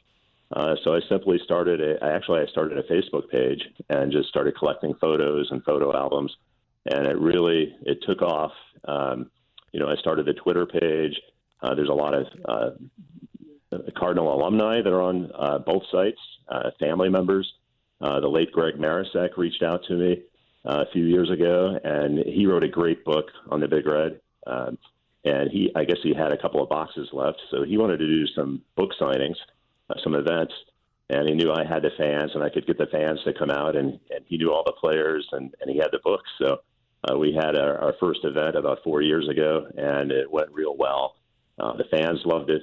The players love it. There's no NFL team here now, so I think the players really enjoy getting out and talking to the fans. I think some of them feel like they've been forgotten. And we've had several events since then, and you've even come out to at least one of them, I know. But it's been great. I never intended for any of this to happen. It was just more of a collection of photos and things like that. But I really enjoy it. It's kind of a hobby of mine now. What's the reaction that you get from the former players and their family members and friends that reach out to you? So they reach out through Twitter, Facebook, all the social media outlets to get a hold of you, and what's that reaction like? Yeah, it's interesting now that I had Mel Gray reach out to me a couple of weeks ago about helping him type up a letter because he wanted to send a letter to Fort Scott Community College in Kansas because they disbanded their football program, and Mel went to junior college there for at least 1 year. And so I get calls like that from players sometimes now, but the family members, I've received a lot of really neat items, memorabilia from family members of players who are no longer with us, who played back in the 60s. And it's just a great feeling. And I think they really enjoy it. And the players, a lot of the players really participate on the Facebook group, especially Roger Worley, Tom Banks, Mark Duda, who is a name that many have forgotten, but he's a great junior college football player out east. He's on there quite a bit. So I think everybody really enjoys it.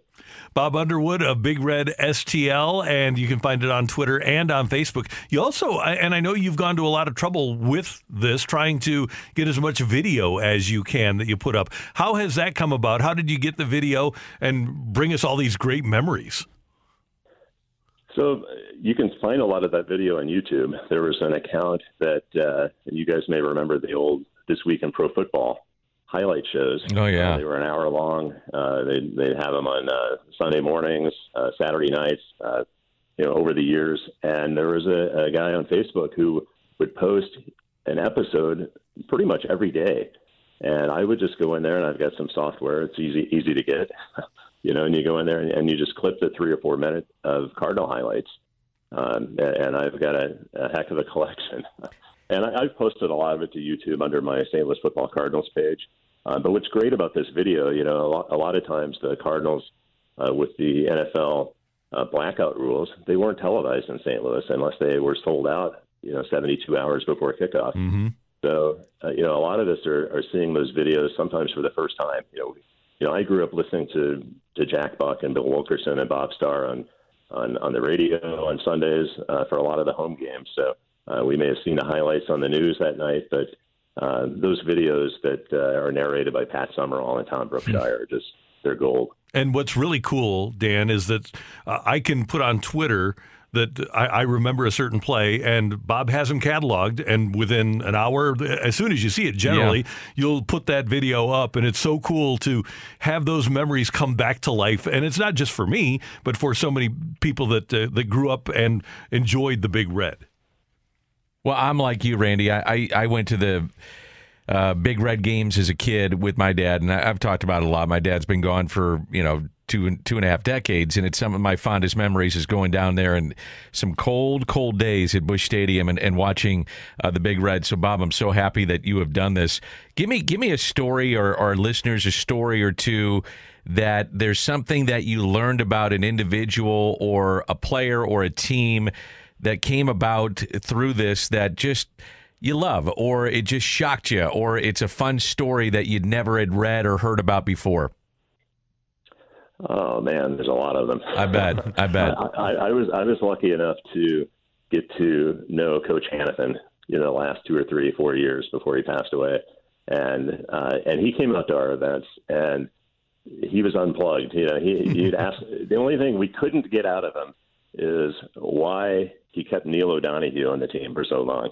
I think he loved O'Donoghue, and he really never gave a straight answer. And Neil was an Irishman like him. And, there's a lot of theories, on how when Coach Hannafin cut Steve Little in his tragic accident later that evening, and he kept O'Donoghue around longer, worried that something like that might happen. But he never admitted that, and we could never really get that out of him. But there were so many great Coach Hannafin stories. The time where he fell asleep at a train crossing and woke up and a train was going over the top of his car. It was actually Bud Wilkinson's car. The Clyde Duncan stories, when he had him in the first mini camp and they realized right off the bat he couldn't catch a ball, the former first-round draft pick. Johnny Rowland, this story came out where him and some teammates, they were in Lake Forest training camp back in the late 60s, and I think it was Sam Silas, the defensive tackle for the Cardinals, and they chartered a small plane, and Sam was a pilot, and he flew into St. Louis, and on the way back, I guess it was raining, it was bad weather, and they landed the plane, and it skidded off the runway and ran right through a fence at the end of the runway at Lake Forest Airport. And he likes to tell that story. But there's just a ton of stories. And what's great is these guys, and Randy, you've seen it when we have these events, they're so accepting of the fans to come up. And and Jackie Smith one day, he had a fan was kind of sitting off to himself, and we brought him up, and Jackie sat him down right next to him and started asking him what he did for a living, and just treating him like he knew him for a long time. So these guys really love interacting with the fans. Okay, a couple of things. We were talking off the air here. Who do you think the best football Cardinal was in their 28 years in St. Louis? Yeah, I think there's, in my opinion, it's got to be Larry Wilson. I mean, he had the most Pro Bowls. He had a 5-time All-Pro. He was just named to the NFL 100 top player list. We have 4 Hall of Famers, right? Larry was the first one. He's the only first ballot Hall of Famer. And then Roger was right behind him. Dan Dierdorf, of course, one of the greatest offensive tackles. It's hard to choose, but I think with the accolades that Larry had, he won the first NFL Defensive Player of the Year award in 1966 when he had 10 interceptions for the Cardinals. So that would be my choice. And you had Jackie Smith as well as one of the 4. Yeah. And then what was your favorite, or now that you've been doing this and maybe you've come up on some things that you don't remember as a kid, your favorite St. Louis Cardinals memory? Well, and you kind of brought this up yesterday, I think, with the and Dan, you mentioned going to the games with your dad. I went to the 1983 season finale against the Eagles, which, it's snowing out right now. We've been talking about the snow for a couple of days, but probably the most memorable game. And I don't remember a lot of it. I just remember I was cold. Right. I was layered up, and I went with my dad and one of his friends and my brother. We didn't have great seats, but I think there were only 20,000 people there, just trying to stay warm. But the video, there's a video that I have on the YouTube page, and you can find it on the Facebook page, and I post highlights on Twitter. But O.J. Anderson had a huge game in that game. And then at the end of the game, it was Dan Dierdorf's last game. So the fans were chanting, for Dan to come in. He didn't play. He was on the sidelines with his parka. And and Coach Hannafin finally got him into the game, and Dan had trouble getting his parka off because he had these gloves on, and he couldn't get the coat off. So he had to wait another play to get in. I think he was going to be in for a couple of plays. But it was a great moment, and I'm sure it was a great moment for him as well. Hey, Bob, has anybody approached you about, I don't know where you would do it. I mean, do you do it at Enterprise? Is there something you could do?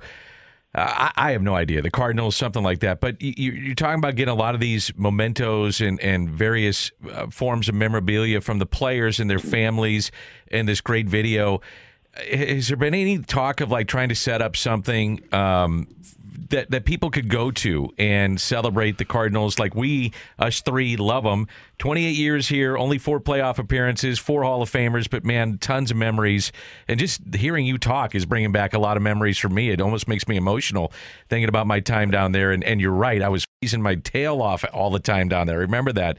Yeah. It's just awesome to hear these things. Has anybody approached you about doing something with that, where a fan could go and see the memorabilia, the videos, and those kind of things?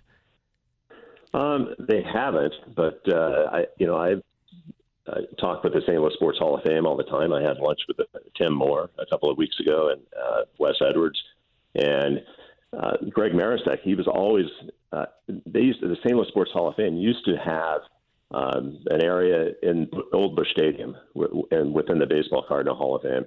And when the Cardinals built the new stadium, they were told, I don't know if they were no longer welcome, but there's no space for them there. So Greg had like Roy Green's kangaroo cleats or shoes, that he used to run on at Busch Stadium. They've got a ton of memorabilia, and they've been looking for a place to display that, and it really struggled, and they're a nonprofit, but no one has approached me, but we're always kind of looking out for that. And I would definitely donate some of my items to the Hall of Fame if we could find somewhere to display those items. Finally, I can do my basement if you want. I'm just, there we go. We'll just get people to come down to Dan's basement. It is amazing for those of us that grew up with the football Cardinals to think that they've been in Arizona longer than they were in St. Louis. Yeah. That is, it's their team now, but we have our great memories. And for a franchise that, like Dan said, only made 4 playoff games, never played a playoff game in St. Louis, never won a playoff game as the St. Louis Cardinals, to have the positive memories that we do is pretty remarkable. Yeah, January is always a tough month because it's the anniversary of when when Bill Bidwell announced they were leaving and moving to Arizona. So whenever I have to post that on January 15th, it gets crazy. Everybody has their own opinions on either they blame Vince Shamel, the mayor, business leaders, Bidwell. One thing we know is there was enough share to go around, enough blame to go around, right, to a lot of people. But I agree. I mean, I try to keep it positive on the social media sites. I do document history, so that's part of history.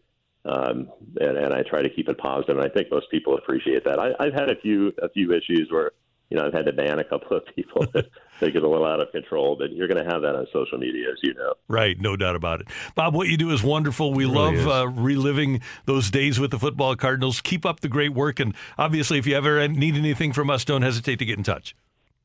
Absolutely. Thanks, Bob. so much. You too. Bob Underwood, and you can see his great work at Big Red STL on Twitter and on the Facebook page. And Dan, so many great memories of that franchise here in St. Louis. And we do get a text asking hypothetically if we would have rather kept the football Cardinals or would we have rather kept the Rams. For me, it's easy. It's the Cardinals. I would have preferred to not have the 7-year gap. I would have preferred to have a franchise here in St. Louis since 1960 and have them be our team and not go anywhere. That's what I wanted. And I thought it was pretty cool having both the football and baseball Cardinals. Yeah, I generally, looking at that, what you're asking, I would agree. It would be wonderful to have then just a continuation of the same team, and it's your team, and it would have been a football-specific stadium if it all would have gotten done. I have 2 different ways to look at it, if I may. Yes. One, the Cardinals brings me back to my father, and the Rams bring me to my kids. Right. I was able to take my kid, and so to have that taken away from me as a father, of being able to take my kids to the game, and we would make a whole day of it. It was fun. That's really upsetting, more so than when I was a kid. I was a kid, Right. Like when you're a kid, you're a kid. But when it's your children, it's different. It's a different deal. And here's why I say what I say, because Dan Dierdorf never got a chance to get his Hall of Fame ring. He got it at a Billiken game. He should have gotten it at a football Cardinal game at a dome in St. Louis. Yeah. And we would have had those memories. For example, my son was born in 1994. The Rams came here in 1995. So he grew up. He didn't know any other team. But he would have been born. He would have come home from the hospital wearing football Cardinal gear. That's right. Rather than Washington Redskin gear. And, even further the story. I mean, you think about the Rams that have gone in, St. Louis Rams that went into the Hall of Fame and really haven't had their due here in town. No, they're homeless. Yeah. Dan Dierdorf calls his former teammates and he orphans, and they are. Yeah. And that's not right. No. A lot of blood, sweat, and tears that they put out. And the relationship that players build with fans. Yeah. And vice versa. They're your guys, and it's vice versa, especially when they get done playing. Right. They realize, man, this is really cool. Yeah. And it's been taken away. The business community at that time in the 80s was extraordinarily arrogant, and they basically said, yeah, we'll get another team. And then they did, but the problem was the lease that they wound up with in building the dome. Right. That's Dan. I'm Randy. Coming up, Jim Harbaugh almost left Michigan. It would have been really emotional. What are some of the other emotional departures in sports? That's next on 101 ESPN.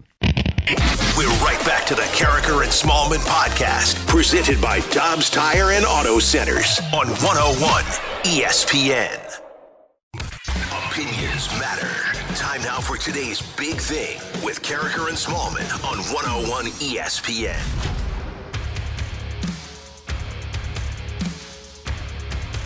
It's 9:09 in St. Louis. Your time check brought to you by Clarkson Jewelers, an officially licensed Rolex jeweler. And yesterday at this time, we thought Jim Harbaugh was going to leave Michigan. He is, of course, a Michigan grad. His kids are growing up in Michigan. His parents live next door. He's got it going. And if he left Michigan, and I'm sure one of the reasons he's back at Michigan, it would have been extraordinarily emotional for him to depart. Dan, it wouldn't be the first time that somebody would have had an emotional departure from a city or a franchise or a program, but that would have been one of them. But, man, when you look through history, how many emotional departures there have been, and people can text in 65780. Obviously, Albert leaving here was probably more emotional for us than it was for him. Brady leaving the Patriots a few years ago, maybe that wasn't as emotional as we might have thought it was. Yeah, apparently not for one side of it, at least. Yeah, but go back to Ray Bork leaving Boston. Couldn't win a cup with the Bruins, wanted to win a cup, and they trade him to Colorado, and he winds up winning one. And you could see every player on the ice was pulling for Ray Bork. I mean, they were doing everything they could to get that cup for Ray Bork. It's one of the great calls, by the way, in hockey history that doesn't get enough credit. Mm-hmm. It was Gary Thorne, and he final seconds are ticking down, and he says Raymond Bork has finally won the Stanley Cup, something like that, and they had a shot of him, and you'd see the tears coming down his cheeks. I mean, it's just awesome. I get goosebumps thinking about it. I would think probably the most emotional one, because it is religion, if you will, for lack of a better way to put it, in Canada, and he was your guy. He's Canadian's own, and he's won everything. He's the best player that's ever played. And Wayne Gretzky leaving the Oilers to go to L.A.? Yeah. What? Cried at the press conference. Yeah. I mean, that one had to be probably the most emotional on all sides. Mm-hmm. You know, that's the one that I would think of. All the players I think about leaving a particular spot, that's the one I think is probably the biggest. And one here that didn't hit until later was when the Cardinals traded David Freese. And then he came back for the first time as a member of the Pirates and got that standing ovation. When he went to the Angels, I don't think that the emotion hit. But once he was back up at the plate at Busch Stadium, that really became an emotional rallying cry for both the Cardinals and for David. I don't think fans, though, at that time, and I knew a little bit behind the scenes and stuff, David, and we talk about it now, I talk to David all the time, and it was the best thing for him. Mm-hmm. So it wasn't like the team said, hey, you can't play anymore or we don't want you. It really wasn't like that. It was more like, you know what?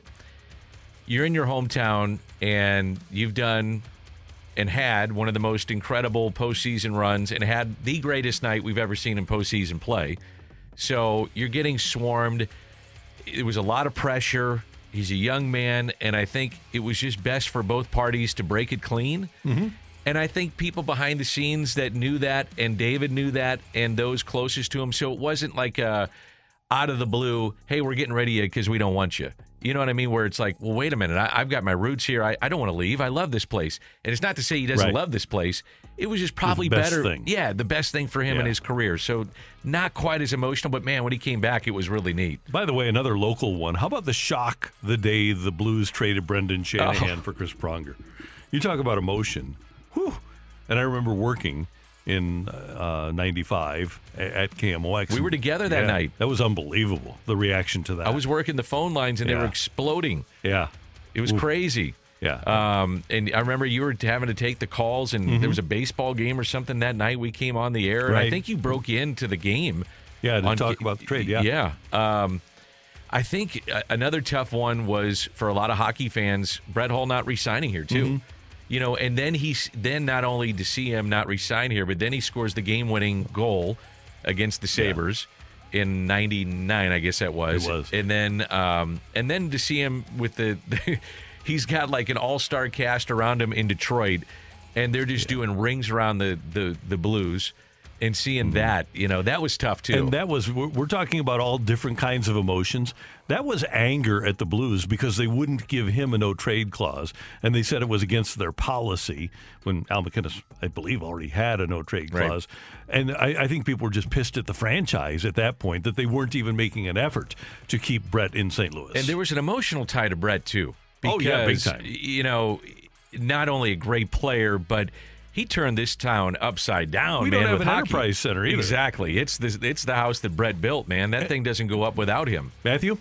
To that point, the only time I ever saw my parents actually get legitimately angry during a sporting event, and especially the only time I ever saw them react to hockey in a really negative way was when Brett Hull won the Stanley Cup. That was the only time my parents were legitimately angry at something happening, and it was because it was he should have been this should have been happening in a Blues uniform. Right. What's going on right now? Well, everybody at that time, remember, Andy would say, "What would it be like to see Brett Hull go down Market Street with the cup?" And he's the guy that did it after everything he had done individually with all the goals and the various things that he had done. Mm-hmm. Yeah, and they just couldn't get that together. I want to give one more national one because I don't think nationally anything has elicited as much emotion in a lot of different ways as when LeBron left Cleveland with the way he did with the decision.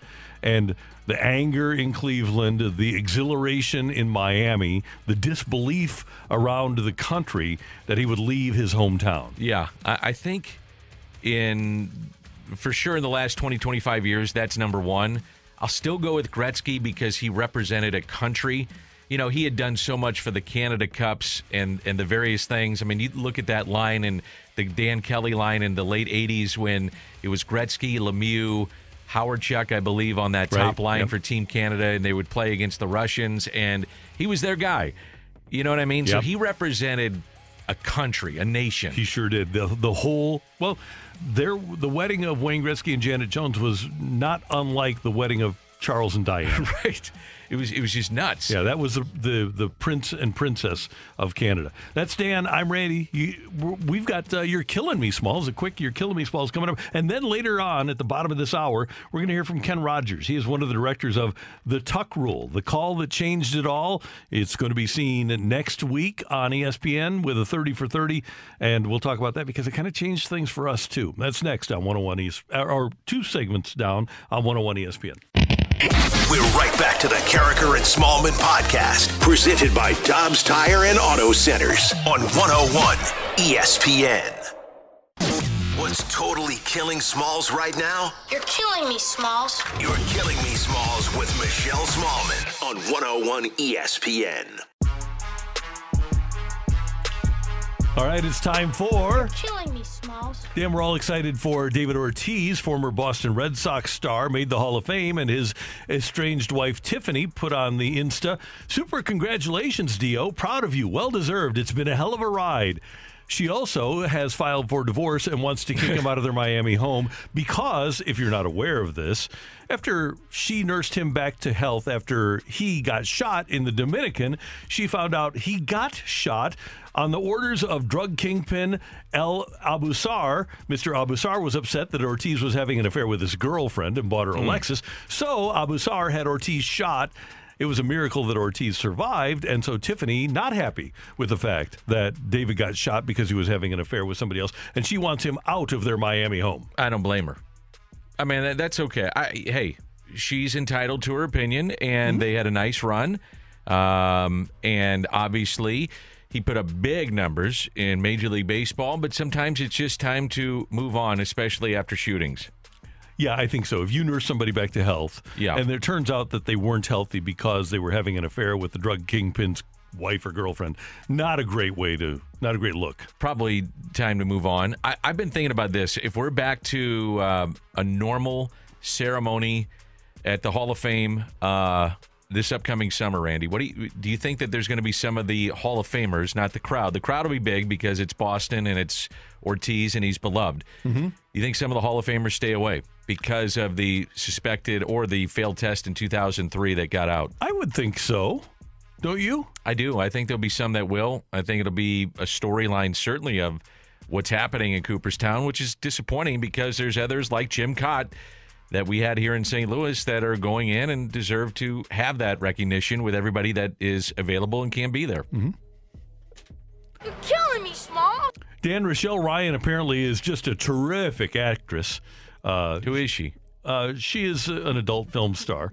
Who have you seen some of her films? I have not, but I've heard now that she will guarantee a Bengals Super Bowl victory if she can add Joe Burrow to her roster during Super Bowl week in L.A. She's going to be there. Which roster? Her roster of conquests, as it were. I wasn't sure if she's like playing FanDuel or something.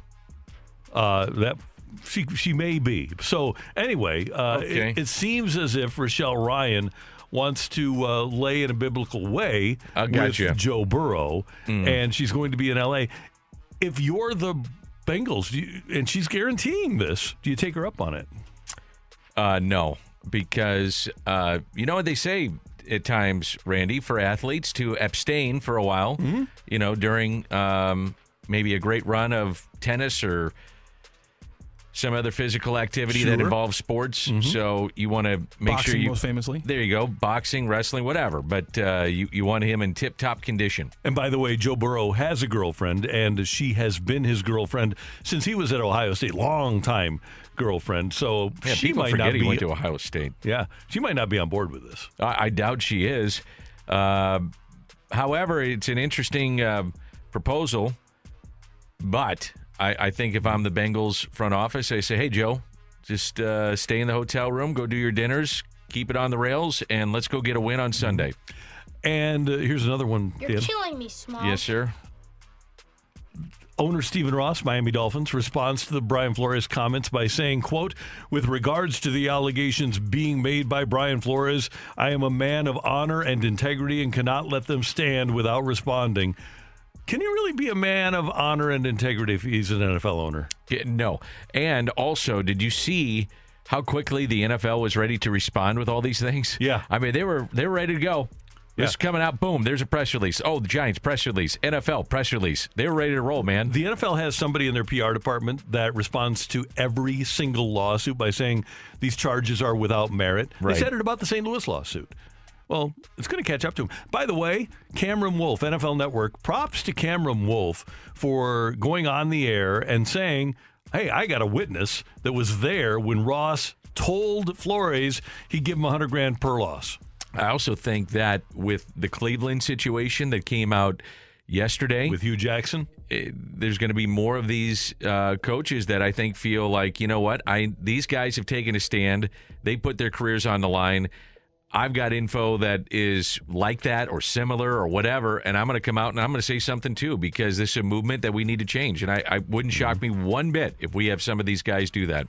That's your Killing Me Smalls on 101 ESPN. Coming up, a new 30 for 30 is coming up. It's called The Tuck Rule, the call that changed it all. And the director of The Tuck Rule, Ken Rogers, joins us next on 101 ESPN. We're right back to the Carricker and Smallman podcast, presented by Dobbs Tire and Auto Centers on 101 ESPN.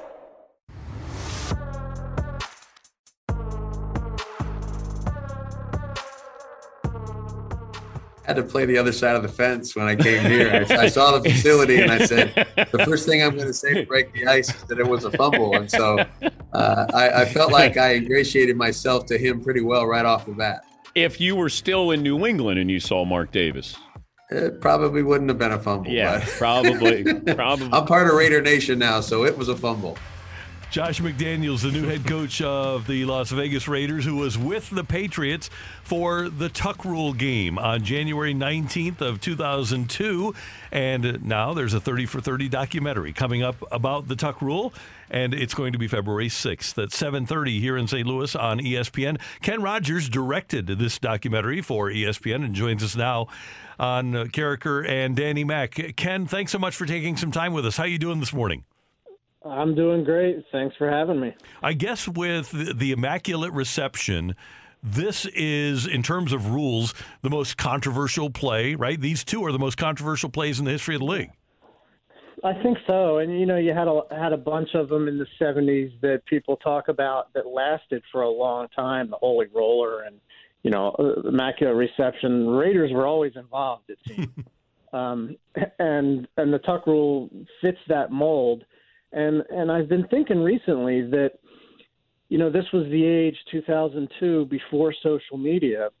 And while the Tuck Rule would have just been a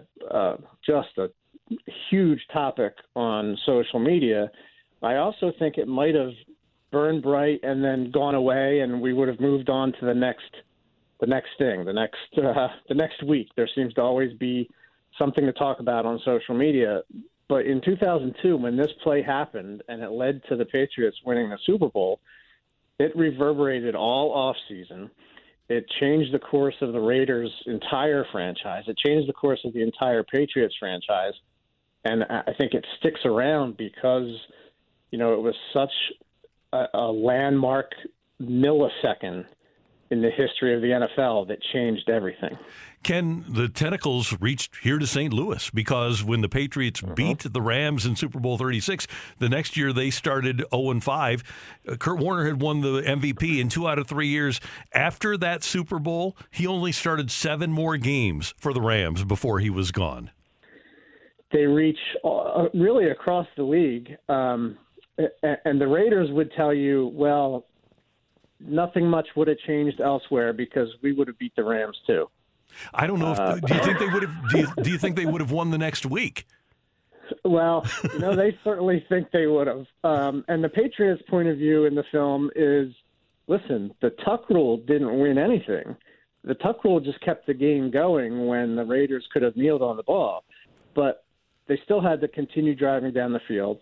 They still needed Adam Vinatieri to kick the greatest field goal in history. Mm-hmm. They needed Tom Brady to drive the ball down the field in overtime, kick another field goal in those conditions, then beat the Steelers, then beat the Rams.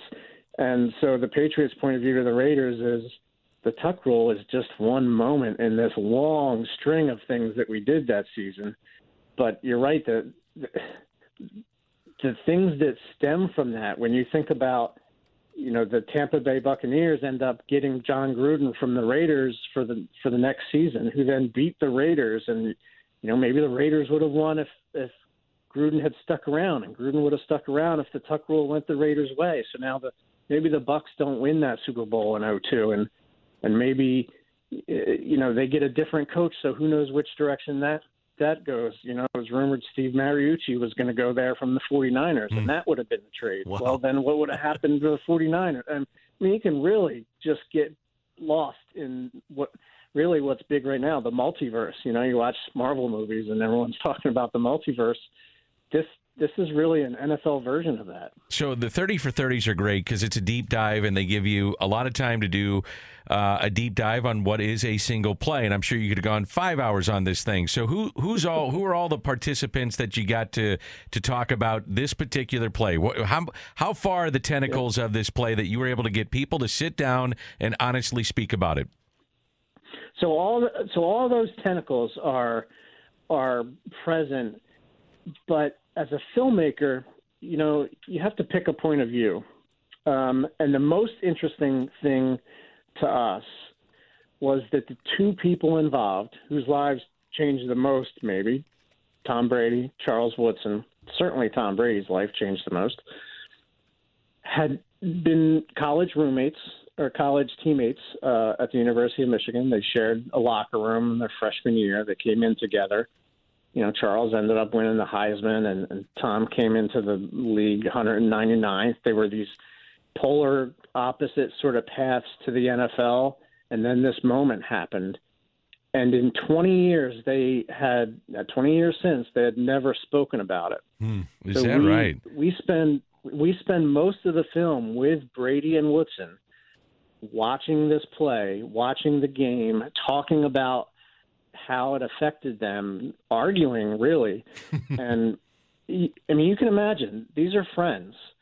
And this moment really pushed both of them on opposite paths. It switched their identities. You know, the Heisman Trophy winner all of a sudden was on a Raiders team that didn't win a Super Bowl when he thought they were going to win multiple ones. And all of a sudden, Tom Brady, the backup quarterback at Michigan, who was, you know, kind of a slow, goofy freshman when he arrived, he's on the path to become the greatest. They'd never spoken about it. So this film is really like a therapy session between Brady and Woodson. I was going to say, it feels like it almost had to be an emotional conversation between those two.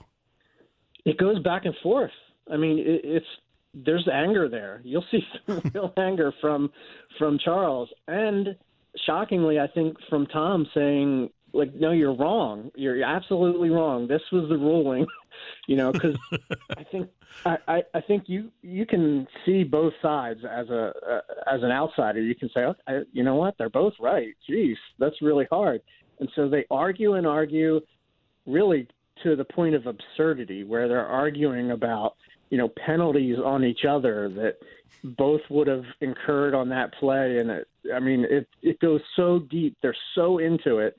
And at the end, they sort of just agree to disagree. And they talk about how life is like this. There's this moment.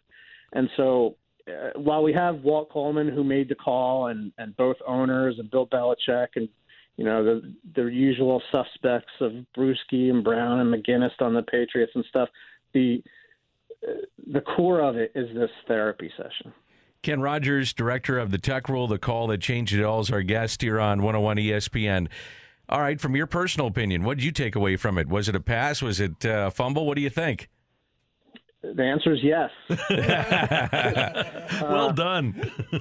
Yeah. No, you know, that's a very political answer, but here's how I actually do break it down. That by rule, it was an incomplete pass. By spirit, it was a fumble. And I think that's what's so polarizing about it, is by the technicality of how the rule was written and how the officials were asked to enforce it, it had nothing to do with where Tom Brady's arm was. It was either did the ball get all the way back to his body or did it not get all the way back to his body. So by rule, you can say, okay, I can see that's an incomplete pass by rule. But by spirit, he obviously wasn't passing the ball. He admits in the film, I wasn't passing the ball, but intent had nothing to do with it. So if you're a Raiders fan, you go, but if you weren't passing the ball, it was a fumble. Yeah. Because that's common sense. You know, that's the 100 people in the bar argument. Everyone would say, yeah, that's a fumble. And that's the power of this rule, is that it was right, but the rule really wasn't a good rule. But the league really was trying to find a way to rule on something that to this day is very hard to grasp. You know, when is a ball done being thrown and when does it become a fumble? It's really difficult. Ken, you talked about a lot of the what ifs, and so I'll throw this one at you. Did you ask, what if it was ruled a fumble and the Raiders win? Does Tom Brady still have his job, or were they going to go back to Drew Bledsoe in the following season? I do. And Tom gives a very, very honest answer that he's not sure. In fact, he believes, I think you'll see in the film, that he might have not been the starter after that year. Because you got to remember, he would have lost his first playoff game as a second-year player, and Drew Bledsoe was, you know, something like $110 million quarterback who they had just paid. Tom has doubts, and I think that's one of the things that you can look at in maybe everyone's career, but certainly in his career, is, you know, sure that one went his way and it led to all this stuff, but he'll think about the Tyree catch and how it went against him, and if only that 1 millisecond and 1 millimeter went the other way, he would have had the greatest team ever, in 2007. So like, there's all these moments, and I don't think a lot of people agree with Tom, but I think he thinks about it. Ken Rogers of NFL Films and ESPN and the ESPN presentation of the Tuck Rule, 7:30 Sunday night. A couple more quick things. I remember leading up to that Super Bowl, I talked to Leslie Visser and Dan Shaughnessy. I was at that Super Bowl. Obviously, the Rams were in it. And both of them said that Vinatieri field goal had been the greatest moment of their Boston sports lives. Now, obviously, a lot has changed. The Red Sox won a World Series for the first time in 86 years. Brady's done all of his things. But you mentioned that field goal being the greatest field goal in the history of the league. And as much disdain as I have for what happened with all of that, sitting here in St. Louis, that is the greatest field goal in the history of the league. Oh. I mean, there's some shots in the film where, especially from the opposite end zone, the ball goes up and it disappears immediately. It was just such conditions that it was bad footing. It was pressure like you could never believe. Remember, Vinatieri wasn't Vinatieri at the time. He like the rest of the Patriots franchise was unknown. And to hit 45 yards into the snow like that, it was such a line drive. And what's interesting in the film, you sort of hear players from the Raiders admit that the last thing the Raiders wanted to do was jump off sides, because that would have put the Patriots closer to the field goal and given Adam a closer kick. So they didn't all out rush at the snap because they were, the last thing they wanted to do was just jump a little bit early. So they were a little tentative, and that allowed Adam to kick a more line drive kick right over their heads, which is the only reason it got there. And then it's something when you watch it over and over, you go, that's not going in. And then it just disappears, and all of a sudden you see the officials raise their arms, and you're like, I can't believe it. Wow. It's really great. And finally, Ken, I look at the list of things that you've directed or worked with. I'm a big fan of Hard Knocks. Al Davis versus the NFL was great, the two Bills. But one of the things that I really loved was when you got Belichick and Saban to sit down. I was enthralled by that. You're obviously a football fan. How cool was that for you just to be sitting there, listen to those two, talk about coaching, talk about philosophy, talk about football? Talk about life. That's what I took away from it. Yeah. It was like, if you want to learn about success, you can go on YouTube and you can look at all these shortcuts to how to succeed in life. But Belichick and Saban make it pretty clear that it's hard work, but it's also just not overcomplicating things. It's breaking it down to the simplistic messages and the simplistic teachings of football. The thing I thought was going to happen going into the film is Belichick and Saban are going to talk so over my head, let alone the audience's head, about football, that it's just going to be all X's and O's stuff that's just too much for people to grasp. But that's not who they are as coaches. They know all that stuff, but their job is to translate that into everyday speak. And when you watch the film, I come away thinking like, I need to live my life like they coach. Right? Yeah. It's funny, Ken, because I was just saying to Dan literally yesterday, I was telling him we were talking about analytics, and I was talking about Belichick. Telling Saban, I get on the plane and I've got all these coaches on their iPads, and I say, guys, we didn't lose this because of analytics and iPads. We lost it because we didn't block and tackle. And I just love that stuff. That's what you hear from Belichick all the time. Fundamentals, situations. It's not about figuring out all the different ways to run plays. It's what are the right plays at the right time, and make sure that those plays are practiced. It's something that he he and Saban have really mastered, and people think it's about complication, and it's actually about simplifying life. It's about looking at what's really important and getting rid of the distractions. Well, I loved in the two Bills, it looks like Bill Parcells begrudgingly is there at the behest maybe of Belichick. And I can't imagine, as a director, because I do a lot of TV. So I sit into a room sometimes, you sit down a guy and you can just tell this is the last place they really want to be, and they know some of the questions coming, and they're like, okay, I got to answer it. I'm going to do it. All right, let's do it. That's what I took away from the two Bills. I love that part of it when he sits down. He's like, all right, let's go. Get this thing going. Let's go. Yep. No, that was – talk about a therapy session. This was Belichick and Parcells when they first met in that locker room. I was sitting behind the cameras going, oh, boy, this is not going to go well. Yeah. Their approach to each other was very cold and, hey, how you doing, Bill, sit down. All right, we ready? And I'm like, oh, boy, this isn't going to go well. And yet, by the end, they're joking and pushing back against me as the director that they don't want to go into the Jets locker room. Which I asked them to do on camera, and they say, no, we're not going in there. What? We're out of here. And they rebel against me as a team and literally refuse to go back to the past, to the Jets locker room and go and revisit the past. And they just walked out. Like they ended the interview. I had more stuff I wanted to do, but they're like, no, where's the elevator?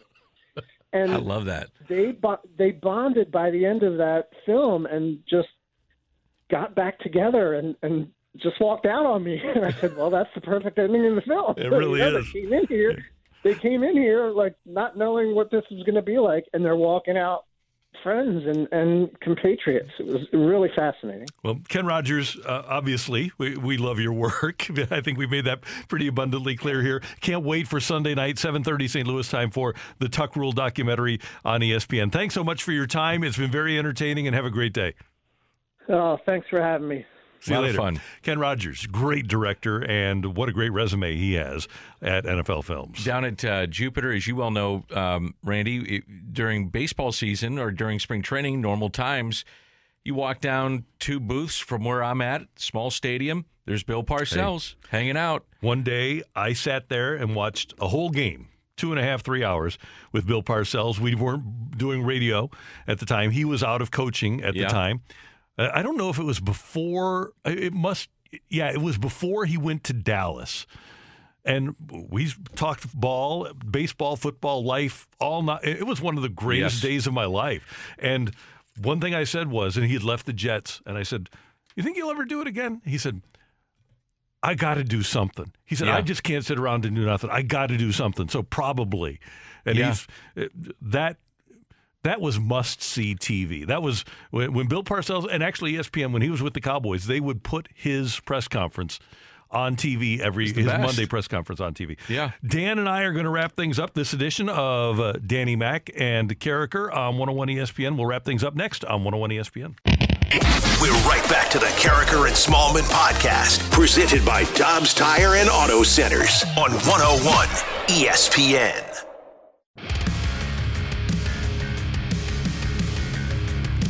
Danny Mac, Matt Rocchio, Randy Carriker headed down the stretch of Carriker and Smallman for a Thursday on 101 ESPN. We aren't seeing many cars out there, which is good. That means you're being smart by not driving. Dan is going to take some time before he gets out on the road because he's going to join the balloon party. You got it. I'll be with Tim McKernan for a segment, my weekly segment with Timmy. So I'll visit with him. I'm sure we'll get caught up on some of the news of the day and what he wants to get into. And, fill a few minutes for him. I guess that's the best way to put it. I wonder who's all coming in today. We got Tim here, you're here, I'm here, Matt's here. Doesn't it appear as if BK and Ferrario are going to be here? Tanner is in the house. You can count on Tanner. Yeah, and those guys are setting up from home. It's hard to get in today. I mean, we're going to, by the time their show's at mid-show, we're going to have like 74 inches of snow on the ground. 74. Yeah. 74 inches of snow. That's what we hear. Matt, you've seen the latest forecast, right? We're in storm mode here. Yeah, I believe it's on 101 ESPN. I think actually it's gotten a little lighter. We had about an hour break there. I think it's down to 62 inches of snow, everybody. Sorry. Well, it's coming down pretty hard right now. So be careful wherever you're listening. If you're in your car, be careful. And listening on the app, be careful too. Dan, do you, Matt, do you guys do Wordle? No. I do. I do it, and it took me 6 times this morning to do it. So when I come downstairs, Joan has a omelet made for me every morning. Isn't that sweet that she does that? She's the best. See if I can get it before we're done. Yeah, I also, she has now for the last few weeks saying, hey, did you do Wordle this morning? So I do it right when I get up. So what kind of omelet does she make for you? It usually is like a veggie omelet. Oh. It's like tomatoes, mushrooms, stuff like that. And you had your Delicious. slow roasted chicken last night? I did, and it was really good. Yeah, I had a slow cooker chicken that I did from 11 to 6 and had it last night. It was very good. I'm going to have actually a piece of that for lunch today. Why couldn't you get on the Traeger, even if it's snowing? Come on. Snow and ice, and the cover for the Traeger is not like it's not a flexible vinyl. So like when it's cold outside, if you lift the cover off, it just maintains the shape. I got you. It's just not worth the hassle. Yeah, don't do that. Don't mess up the Traeger. Don't mess up the cover. You've got a lot more important outings coming up that you need to take care of. And happy National Carrot Cake Day. I apologize, Dan, because I am know disappointed. that the Randy Carricker Carrot Cake is one of the McLaughlin household favorites. Let's see. Dessert-wise, number one. I think you're number one. That's high praise. Thank you. And my wife is a great cook. She's awesome.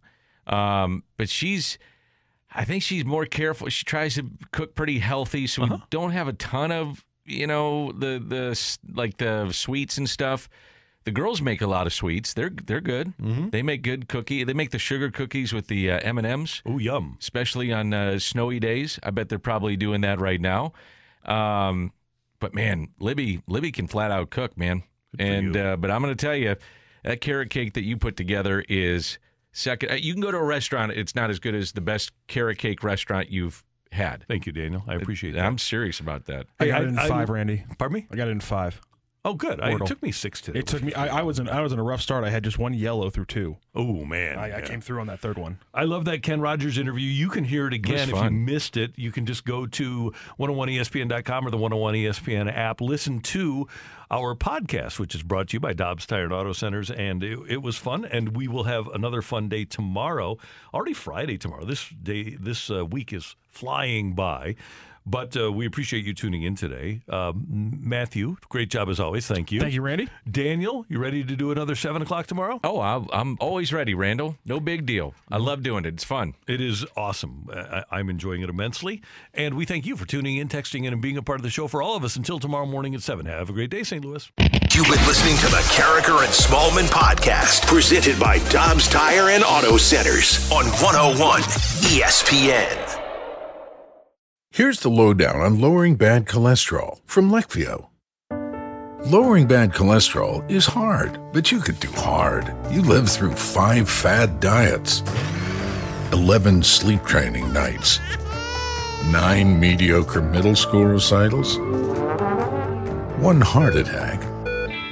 And with Leqvio, you can lower your bad cholesterol and keep it low with 2 doses a year after 2 starter doses. Prescription Leqvio and Glycerin is given by a doctor for people with known heart disease on a statin with diet who need more help lowering bad cholesterol. Common side effects are injection site reaction, joint pain, urinary tract infection, diarrhea, chest cold, pain in legs or arms, and shortness of breath. Results may vary. Learn more at Leqvio.com. or call 1-833-537-8462. Ask your doctor about Leqvio. That's Leqvio. Lower, longer, Leqvio. This episode is brought to you by Zelle. Whenever you're sending money through an app or online, it's important to do it safely. Here are a few helpful tips. First, always make sure you know and trust the person you are sending money to. Second, confirm you have entered their contact details correctly. And finally, if you don't trust the person or your recipient is rushing you to send money right away, think twice before sending money through an app or online.